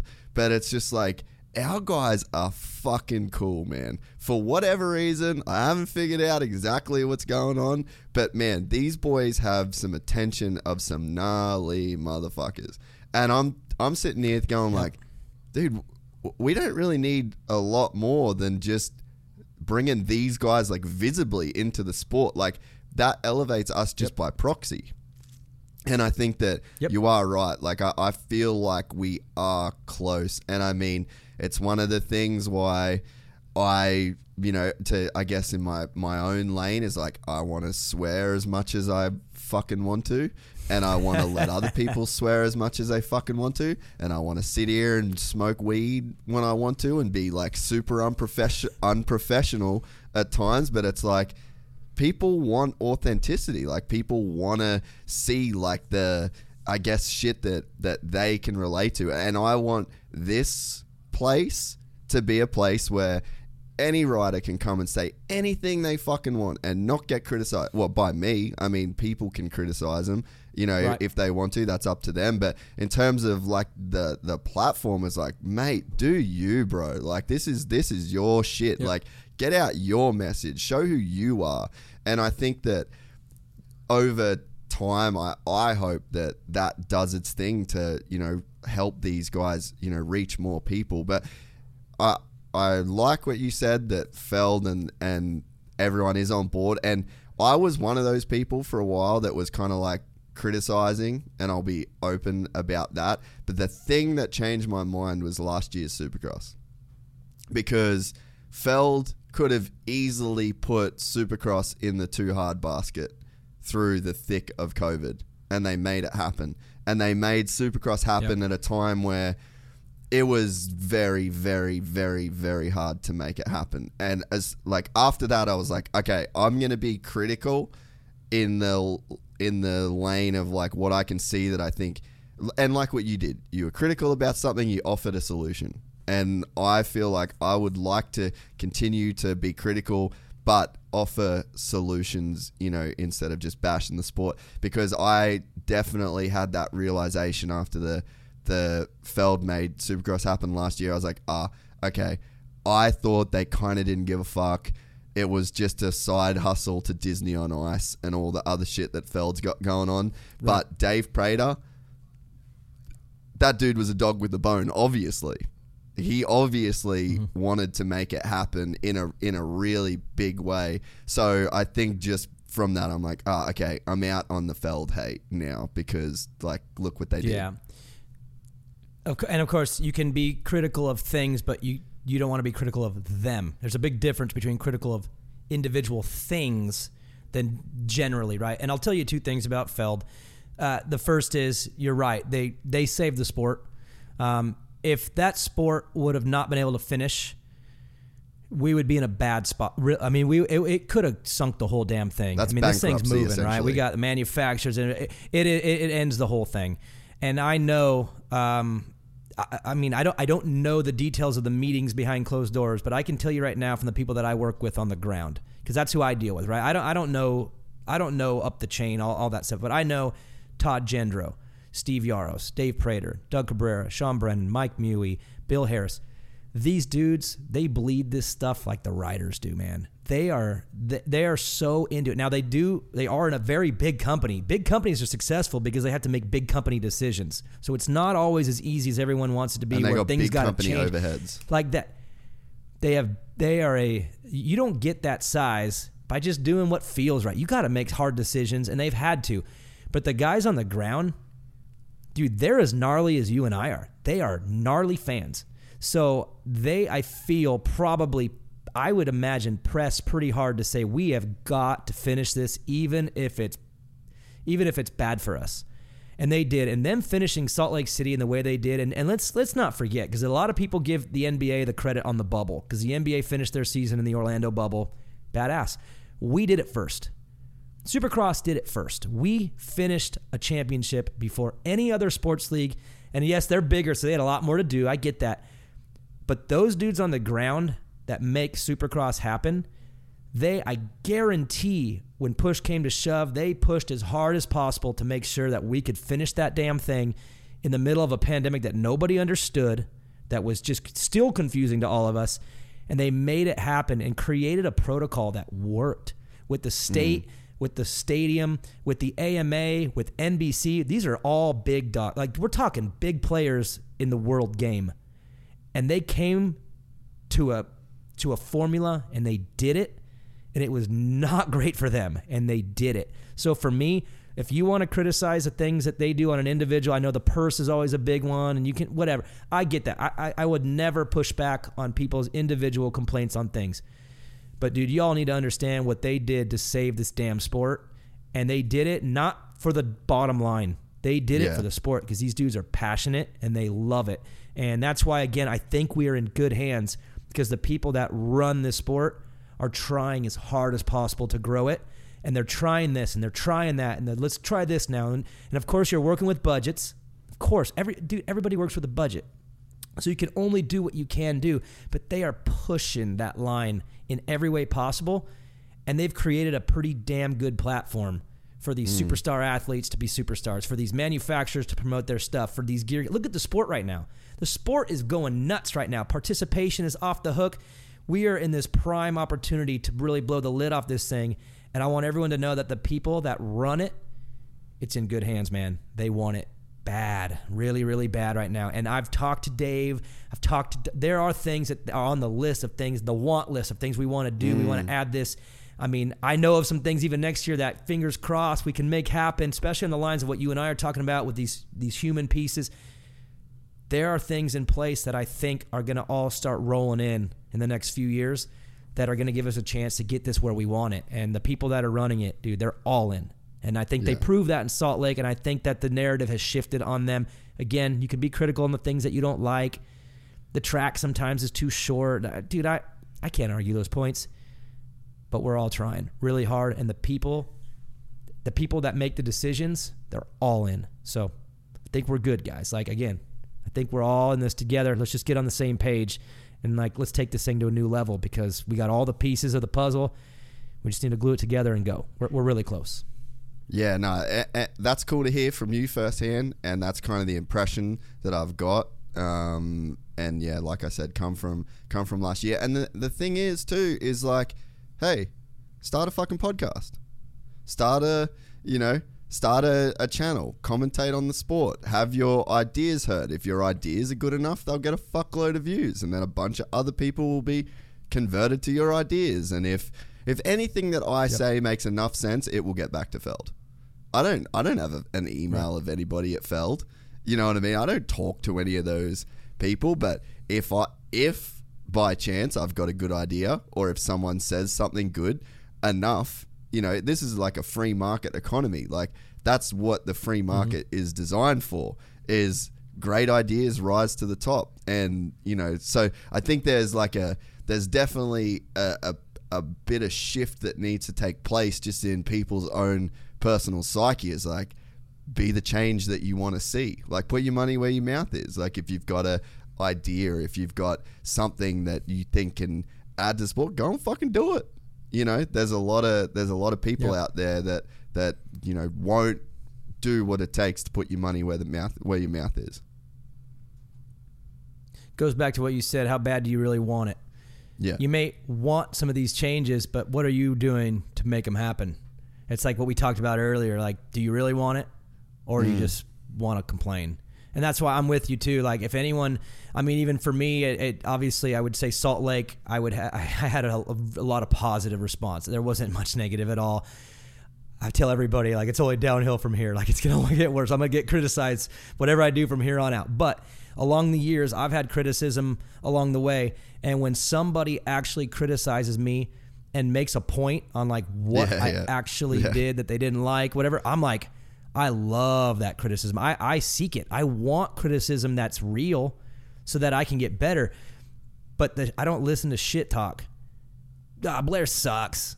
I can't stand that dude. Blah, blah. Okay, like what? Okay, you're just talking crap. Like, say why. Like, I want to know why, because I want to fix it if it's a real problem. Like, I'm personally desperate to be the best that I could be. I want to be the best ever. I mean, that would be my ultimate goal. Honestly, I mean, that's the ex-racer in me. I would love to be the best broadcaster ever in the sport of Supercross. The only way I'm going to get there is to be criticized along the way and learn from it. And I love that shit. But if you're just going to talk bad and just talk smack and just take shots online, that means nothing to anybody. And again, if you're criticizing the sport and you just want to talk bad about the sport, that ain't moving the needle. Put an idea behind your shit talk. And guess what? Maybe all of a sudden someone sees it and goes, wow, that dude had a good idea, and it gets implemented. So I'm with you again. Like, if you do something about it. If you got a problem and you don't like things, try to make an impact and actually fix it. Don't just type. On my podcast, I call it angry fingers. The angry fingers are just angry. Yeah. Have some solution fingers. Once you say what you think could be better, and then actually people might take your shit talk serious. But otherwise, all you're doing is you're just angry fingers. And I mean, people I don't think care about your angry fingers. Solution fingers though. Wow, it's a good idea. Yeah, I'm Might definitely try to implement that or something, you know?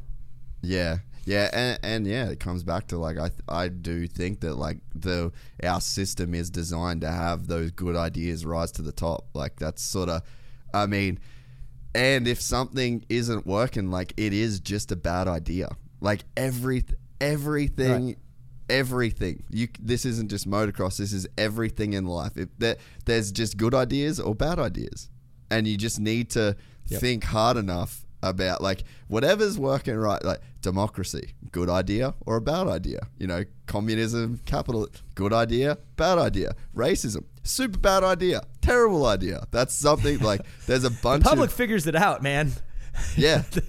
Society figures out the good and the bad ideas, and the good ones end up working, and the bad ones don't.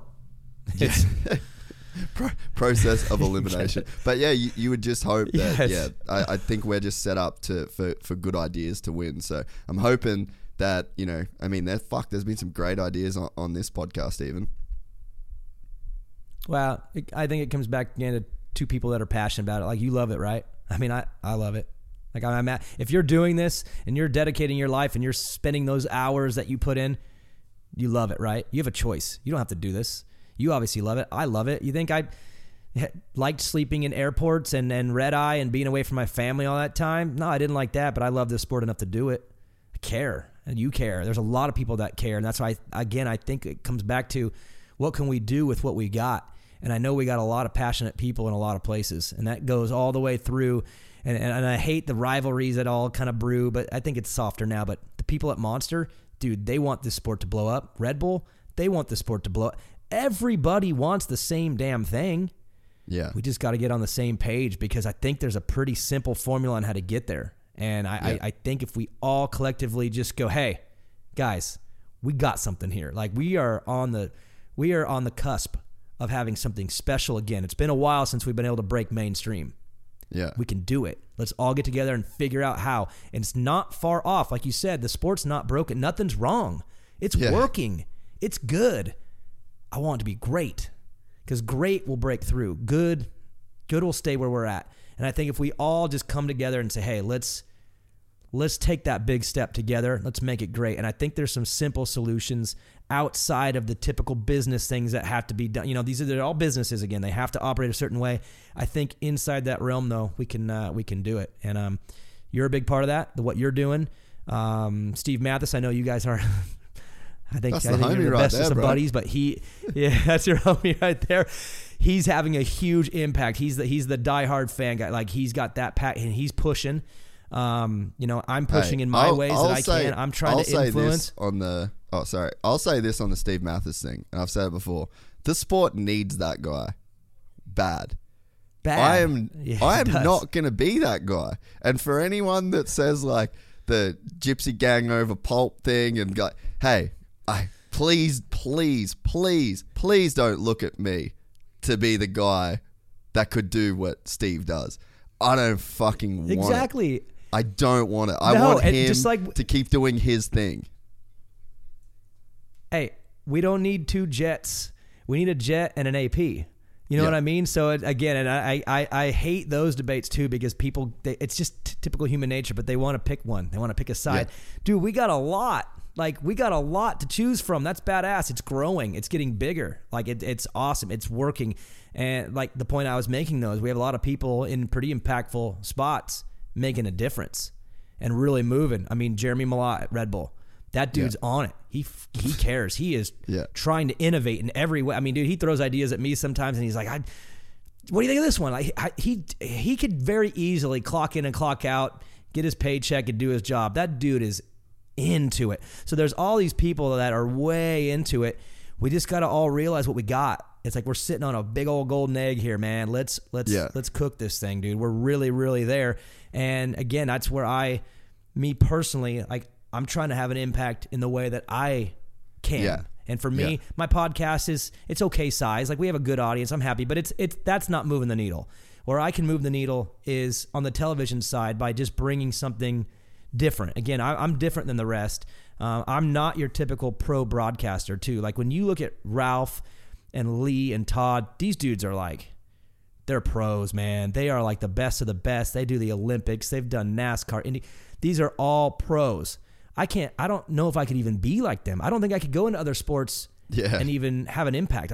What I can do is just have an impact in this sport because I love it and I'm psychopathically obsessed with it. So that's like when I get a chance to be on TV on the floor or Race Day Live or my one shot in the booth, I want to be me too. I want to do it in my way and try to have an impact in a little bit different way. And that's hard to do because I have a job to do too. I gotta do the job right. I gotta do what they do and click the boxes of a play-by-play professional network broadcaster. But I can't just do it that way only because then I wouldn't be who I am. So I got to be me too. And that's why when I got that chance, I was having to balance the role of do what you're supposed to do and do it right, but be you and speak the language. I think I called the writers dudes a couple times. Like, you know, I probably steered off my role a little bit, but I felt like it was my way to talk to the fans and be like, I am one of you. Like, I get it. I know what you want. I know what you guys are craving. I'm going to try to do the job the best I can the right way, but I'm also going to talk to that fan base. And that juggle was very difficult, but I want that bad because I want the fan base happy. They do bitch a lot about a lot of things, and I see it, and it bums me out. It makes me sad because it's like they want it to. We all want this thing to be bigger and better, whatever. And so I wanted to do what I could to make sure that they were satisfied too, while also doing the job that needed to be done. Because again, that's not my role. As a play-by-play goal, I'm the what guy, the when guy, the where guy. I'm steering this ship so that Ricky could break it down and explain it all to you. But I knew that if I kind of just put a little edge on it and put it in my natural way, instead of going straight corporate and doing it just the way it was supposed to be done, if I could do both, I could talk to the audience. And I think, most importantly, I think I revved Ricky up too. Because I'm fast-paced, dude. My brain is moving fast, and I think with Ricky, I think I shifted up a gear, and he pinned it. And dude, we had so much fun. It was probably fun, not fun for me. He probably had fun though because we were yelling and screaming and we lost track of the job because we were in that moment. And I think the fans appreciated that we were on the couch with them, we were sitting with them. It sounded like two dudes who were sitting with you. And again, that's how I'm trying to have my impact in any way. And I don't know the future. I don't know if I get to do it again. I don't know. But wherever I'm at, I'm going to try to bring that from my angle because it's the only thing I can do. I can't have impacts in other ways. But with my chance to be on the microphone and talk, I'm going to try to be edgy and cool and talk to the fans and speak their language and do that kind of thing. That way they're satisfied too. Because I do want to get that new viewer. But I think one way to get the new viewer too is to make sure that the one you got is satisfied. Yeah. You know, with my business right now, I'm learning a lot about business. And one thing I've learned is that the customer is the most important part of a business, right? You don't create a product and then go looking for customers. You find a customer base and you create them a product. They're sitting there waiting for it. Well, we have a customer base that loves the sport. They're diehards. They're crazy. They listen to Gypsy Tales. They listen to Pulp MX. They freak out when an episode's late, and they read every Racer X magazine. These fans are psycho diehards. And if they're happy, they're talking. They're telling their friend. They're bringing their buddy who hasn't watched in a couple of years back to the house. So I think that you got to satisfy both. And I think that if we hammer the new viewer with our stars, look at who we got. Look who we have to offer you. But then we also make sure that the diehard is getting spoken to. And we're giving them theirs, and that's why again I love Bondo. Man, Bondo bringing on J-Bone to be in my role when I got to go up. Instead of trying to replace me with a me, he replaced me with a dude who knows every single thing about the pits, every single thing, and to have him be talking about the team side of things, that part of the fan base was like, yes, I want to know. That's the stuff I want to. Like you said, you don't care about that much, but there's a block of the population, the fan base, that wants that side. So I love that Bondo did that. I love that it all got approved because again, we're trying things, and I know people flipped out this year about the Rutledge Wood thing, which I'm a fan of that. I'm fine with that. Yeah, I didn't get the freak out. It was I think it was a little bit of a territorial thing too, and I think I was part of that problem because people assumed he was taking my job, which he did a little bit because he took my camera because we only have what we have. So me and Will shared. I did some of my things from the jib, so I moved and they brought him in, and I think people freaked out because I'm the guy on the floor showing the ruts, talking about the whoops and all that stuff that they love. And then there's this new guy who came in, and that wasn't his job. He was doing something completely different for a reason.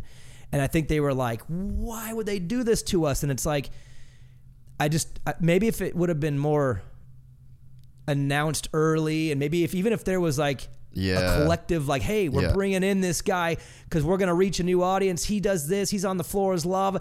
Maybe if we spoke to the fans and let them know what we were doing, they wouldn't have flipped out. But all of a sudden they turn on the TV and the dude on the ground with the ruts is all of a sudden replaced by the guy who is talking about the scoreboard and all these things. And they're like, what the hell? Yeah. I didn't have a problem with it at all. I was the one most affected by it. I mean, I was the one who, my camera guy went with him. I had no problem with it because I knew exactly what they were trying to do. And whether it worked or not, I don't know if it moved the needle. But what I know what it proved to me is they trying something. And that matters because if you just don't try, you never know. And you got to try this and try that and try.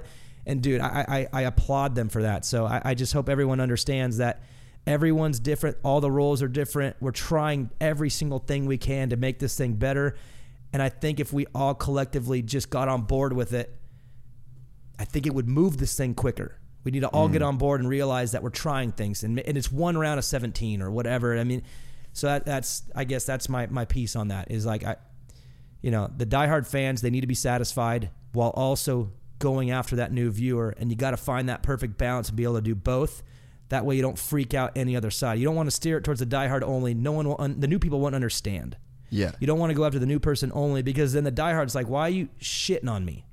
So it's like you got to do both, and it's this game you got to play, and that goes back to what I tried to do, and I think I nailed it pretty close, was check the boxes of the role, but spoke to the fans and let them know, like, I hear you. I'm talking to you. Like, I want you to understand this better, and I'm going to say it and talk it in your terminology, and I'm going to say dudes, and I'm going to lose myself in the moment a little bit.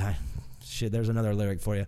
But you know what I mean? I'm going to try to balance that, and I think that if we all collectively look at every single part of the sport and find ways to just push the needle, this thing's going to blow, dude. I'm telling you, it's close. We got the right characters in place. Let's do it. Let's push the needle on this thing and go. It's time. In the words of Team Fried, let's go! Exactly. I want to hear a little bit. We just hit 3 hours. When are you back in Cali? Damn. We could do this again. Like, I feel like you could come on a bunch. Well, of times. I'm in. So I'm NorCal guy. I live in Northern California. I'm about 45 minutes from Hangtown. So for everybody out there wondering where NorCal, just Hangtown. I'm right by Hangtown. Yeah.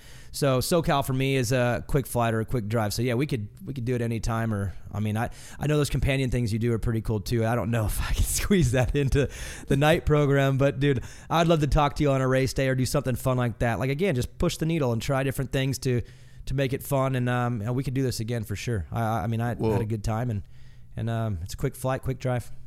I wasn't sure. We had AJ Catanzaro call in after the heat race. That was pretty dope. One of the ones he watched the race with us, and I was gonna bring it up before, but we had, when you were talking about how much Jet and Hunter like fully just so on board, like we had Jet watch Hunter's first race on the live on the podcast, and he was fucking losing it, dude. Like, just straight up all the levels of fuck. We were just like, whatever, let him go, who cares?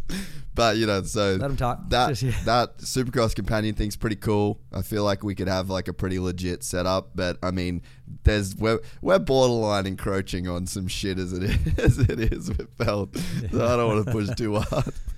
But I mean, that's a crazy thing. Like the first one, dude, we had 16,000 people watching with us. Like it was, there's a lot of people all over the world that like can't watch Supercross live with VPN issues, and you know what I mean. So I don't know. That was sort of just a fun deal. But man, I love your commentary on the sport. I think I think your voice is so good for this sport. Like, I mean, you might not be doing the crazy numbers with the podcast or whatever, but I really think in time that changes, man. Like, just a few years of doing it, and I think that, or like, you know, in a few years, I think the landscape's different for all of us. Like, I mean, I see what this is doing, and I don't think that there's any reason why everybody else, like, this should not be an outlier, you know what I mean? And I think that it is growing in a pretty crazy way. I love the voice that you've got. I love the energy that you bring.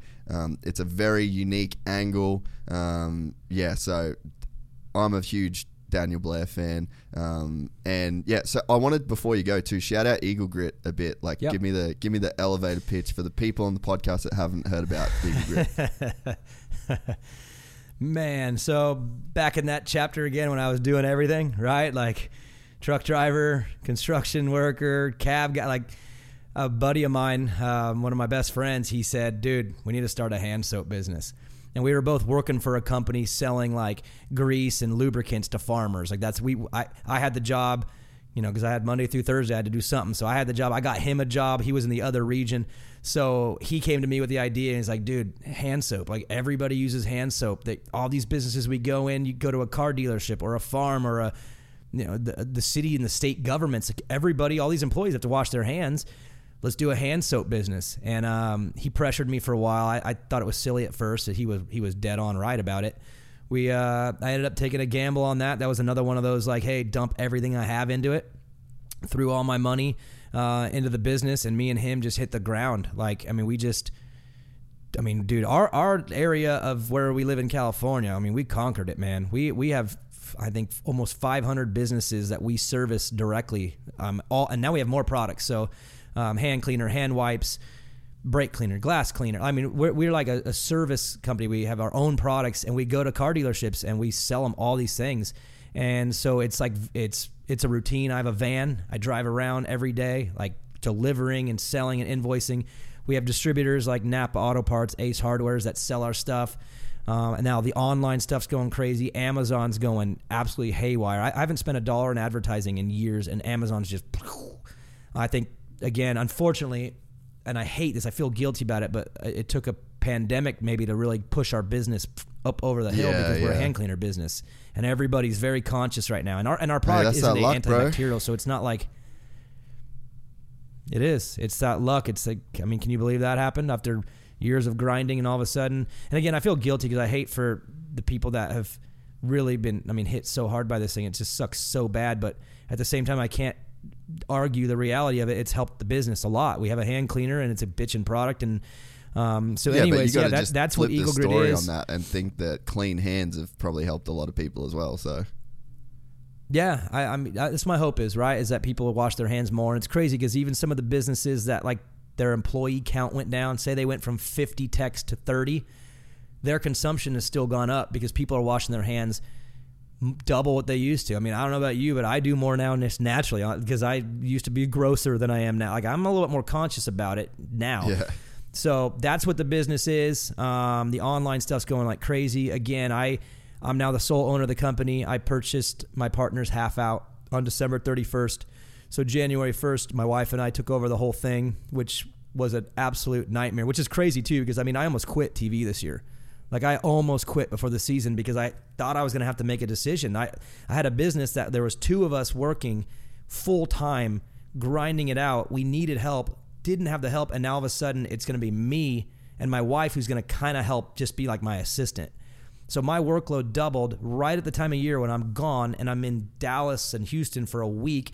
My wife's driving around the driving around the county with product in the back, dropping off deliveries at all these car dealers, all these places, while my kids are on Zoom in the back doing their school, while I'm in Houston doing TV on a Tuesday night. Like, we made it work. It was the 4 craziest months. The business, for whatever reason, just to make it harder on me, exploded this year. Like, our numbers are up like crazy. And it's all happened at the same time that I just gave everything I could towards my TV career to try to get it up over the hill. And then as soon as round 17 was done and I got to go home, it was like the most relieving feeling ever, because now I can like get my routine. I can run my business the way I want to, because for 4 months, dude, I was doggy paddling in the middle of the ocean. Dude, there were days on a Tuesday where I was on the phone in between Race Day Live and the broadcast talking to a customer who may have gotten the wrong product, and I'm sorry, my wife grabbed the wrong one. I told her the wrong thing. She'll be there tomorrow. My apologies, because I wanted to save the account. I didn't want the account mad at me. Like, it was so gnarly. But it worked. Like, again, I had to make a gut call in January. Like, are you gonna be able to pull this off? And I really didn't think I was gonna. I mean, dude, I'm being completely open and honest with you. I even wrote a resignation email. I wasn't gonna be able to do it. I had to make a decision, and I was like, okay, I'm gonna do the business. I invested a lot of money. I had to borrow and loan, and I dumped everything to buy this thing for my partner. And it can't fail, because if I fail, other people are gonna fail hard because of the money I borrowed. So I was like, dude, this TV career might just have to be to an end. This is that stop sign that I've known was coming. I'm going to have to choose one or the other. And I was going to do it. And my wife was like, just go to Houston. Just go to Houston and do the first one, and I will make up the difference. And after Houston, I was like, okay, we did it. Like, what do you think now? She's like, okay, go to Indy. And Indy was a bad one. Like, it's like everything exploded that week. The web orders went crazy. My wife is literally working like all day. I'm working on the phone. So for the first half of the season, dude, I was on thin ice of even being able to pull it off. I thought I was going to quit. I mean, the email was in my outbox in my draft box, waiting to be like, guys, I am so sorry, but I have to choose the business because I have other people involved, and it can't fail. I invested way too much. I'm too financially in on this thing. I can't do it anymore.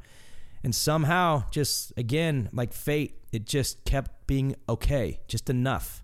And then all of a sudden, the whole process of the booth thing popped up, and it's like, hey, we got a situation. There's a chance you might be able to have this shot. And I'm like, wow, 7 years I've been working at this thing. I'm ready to quit right now because my wife is like having an anxiety attack at home.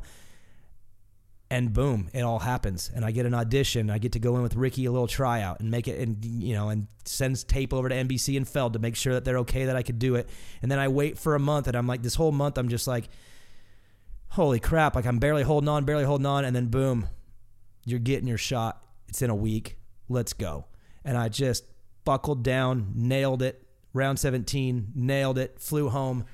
And now my wife and I are we're still working hard, but dude, we made it. And the business is exploding on my lap. March was my biggest month. April is the biggest. May is the biggest. June, I was doing some work, kind of seeing what's coming up this month. June's going to break every month is breaking the record. And just to think, like back in December, that thing almost failed. they both almost were like ready to collapse at the same time, and both made it. And it goes back to all those suffering nights for 7 years, dude. It was like no way I was going to fail because I put too much in, and somehow like magic, it worked and made it. And now, dude, it's like life's different. Life today, on whatever day this is so different than it's been for 38 years. It's like, fuck. Dude, made it. Man, I fucking love it, dude. I just, for whatever reason, that whole like human victory is the fucking best thing in the world for me. I love the success that you've had. I love the way that you kind of battled through with the business, and to hear your story about being with your wife for 20 years and the family that you built. Like, yeah, hats off to you, man, honestly. And a lot of times people would feel even a little bit guilty to say like, we made it, we did it, it worked, but people should be able to celebrate that and acknowledge the work paying off, and that shouldn't feel bad to you. It shouldn't feel bad to anybody else, man. Like, fucking good on you, good on your wife, good on your kids. Like, it's a great story, dude, of just charging through when it really looks like that's not an option anymore. So, man, couldn't be more happy for you. We've only had this 3-hour convo, but yeah, just super happy for you, man. Thank you so much, man. I appreciate it, and thanks for having me on. And it's been fun to talk to you. I knew we'd have a good talk. I like the way you do things, so I figured we'd have some fun here and we'd explore some stuff. So it was awesome. Thanks again for having me on the show, and we'll do it again for sure. Yeah, man, I'd love to. Just you let me know, like when you're like if you've got trips coming up. This setup is gonna improve. Hopefully over the next couple of months. But yeah, honestly, man, you are welcome anytime. I love getting to talk soupy and like ways to kind of improve the sport. And man, you got some fantastic ideas as well. And the fact that you're so close to people that can implement those ideas, like that is a good thing as well. Hope so. Fingers crossed for next year's round 1 press conference. Fingers crossed that some things are able to happen. I'll tease you all with that. There's some ideas floating around how to make that thing pretty damn special. So just everybody out there, keep your fingers crossed that we pulled this off, because I think there's something cool brewing. And if it happens, dude, it's a big step in the direction that we're talking about. So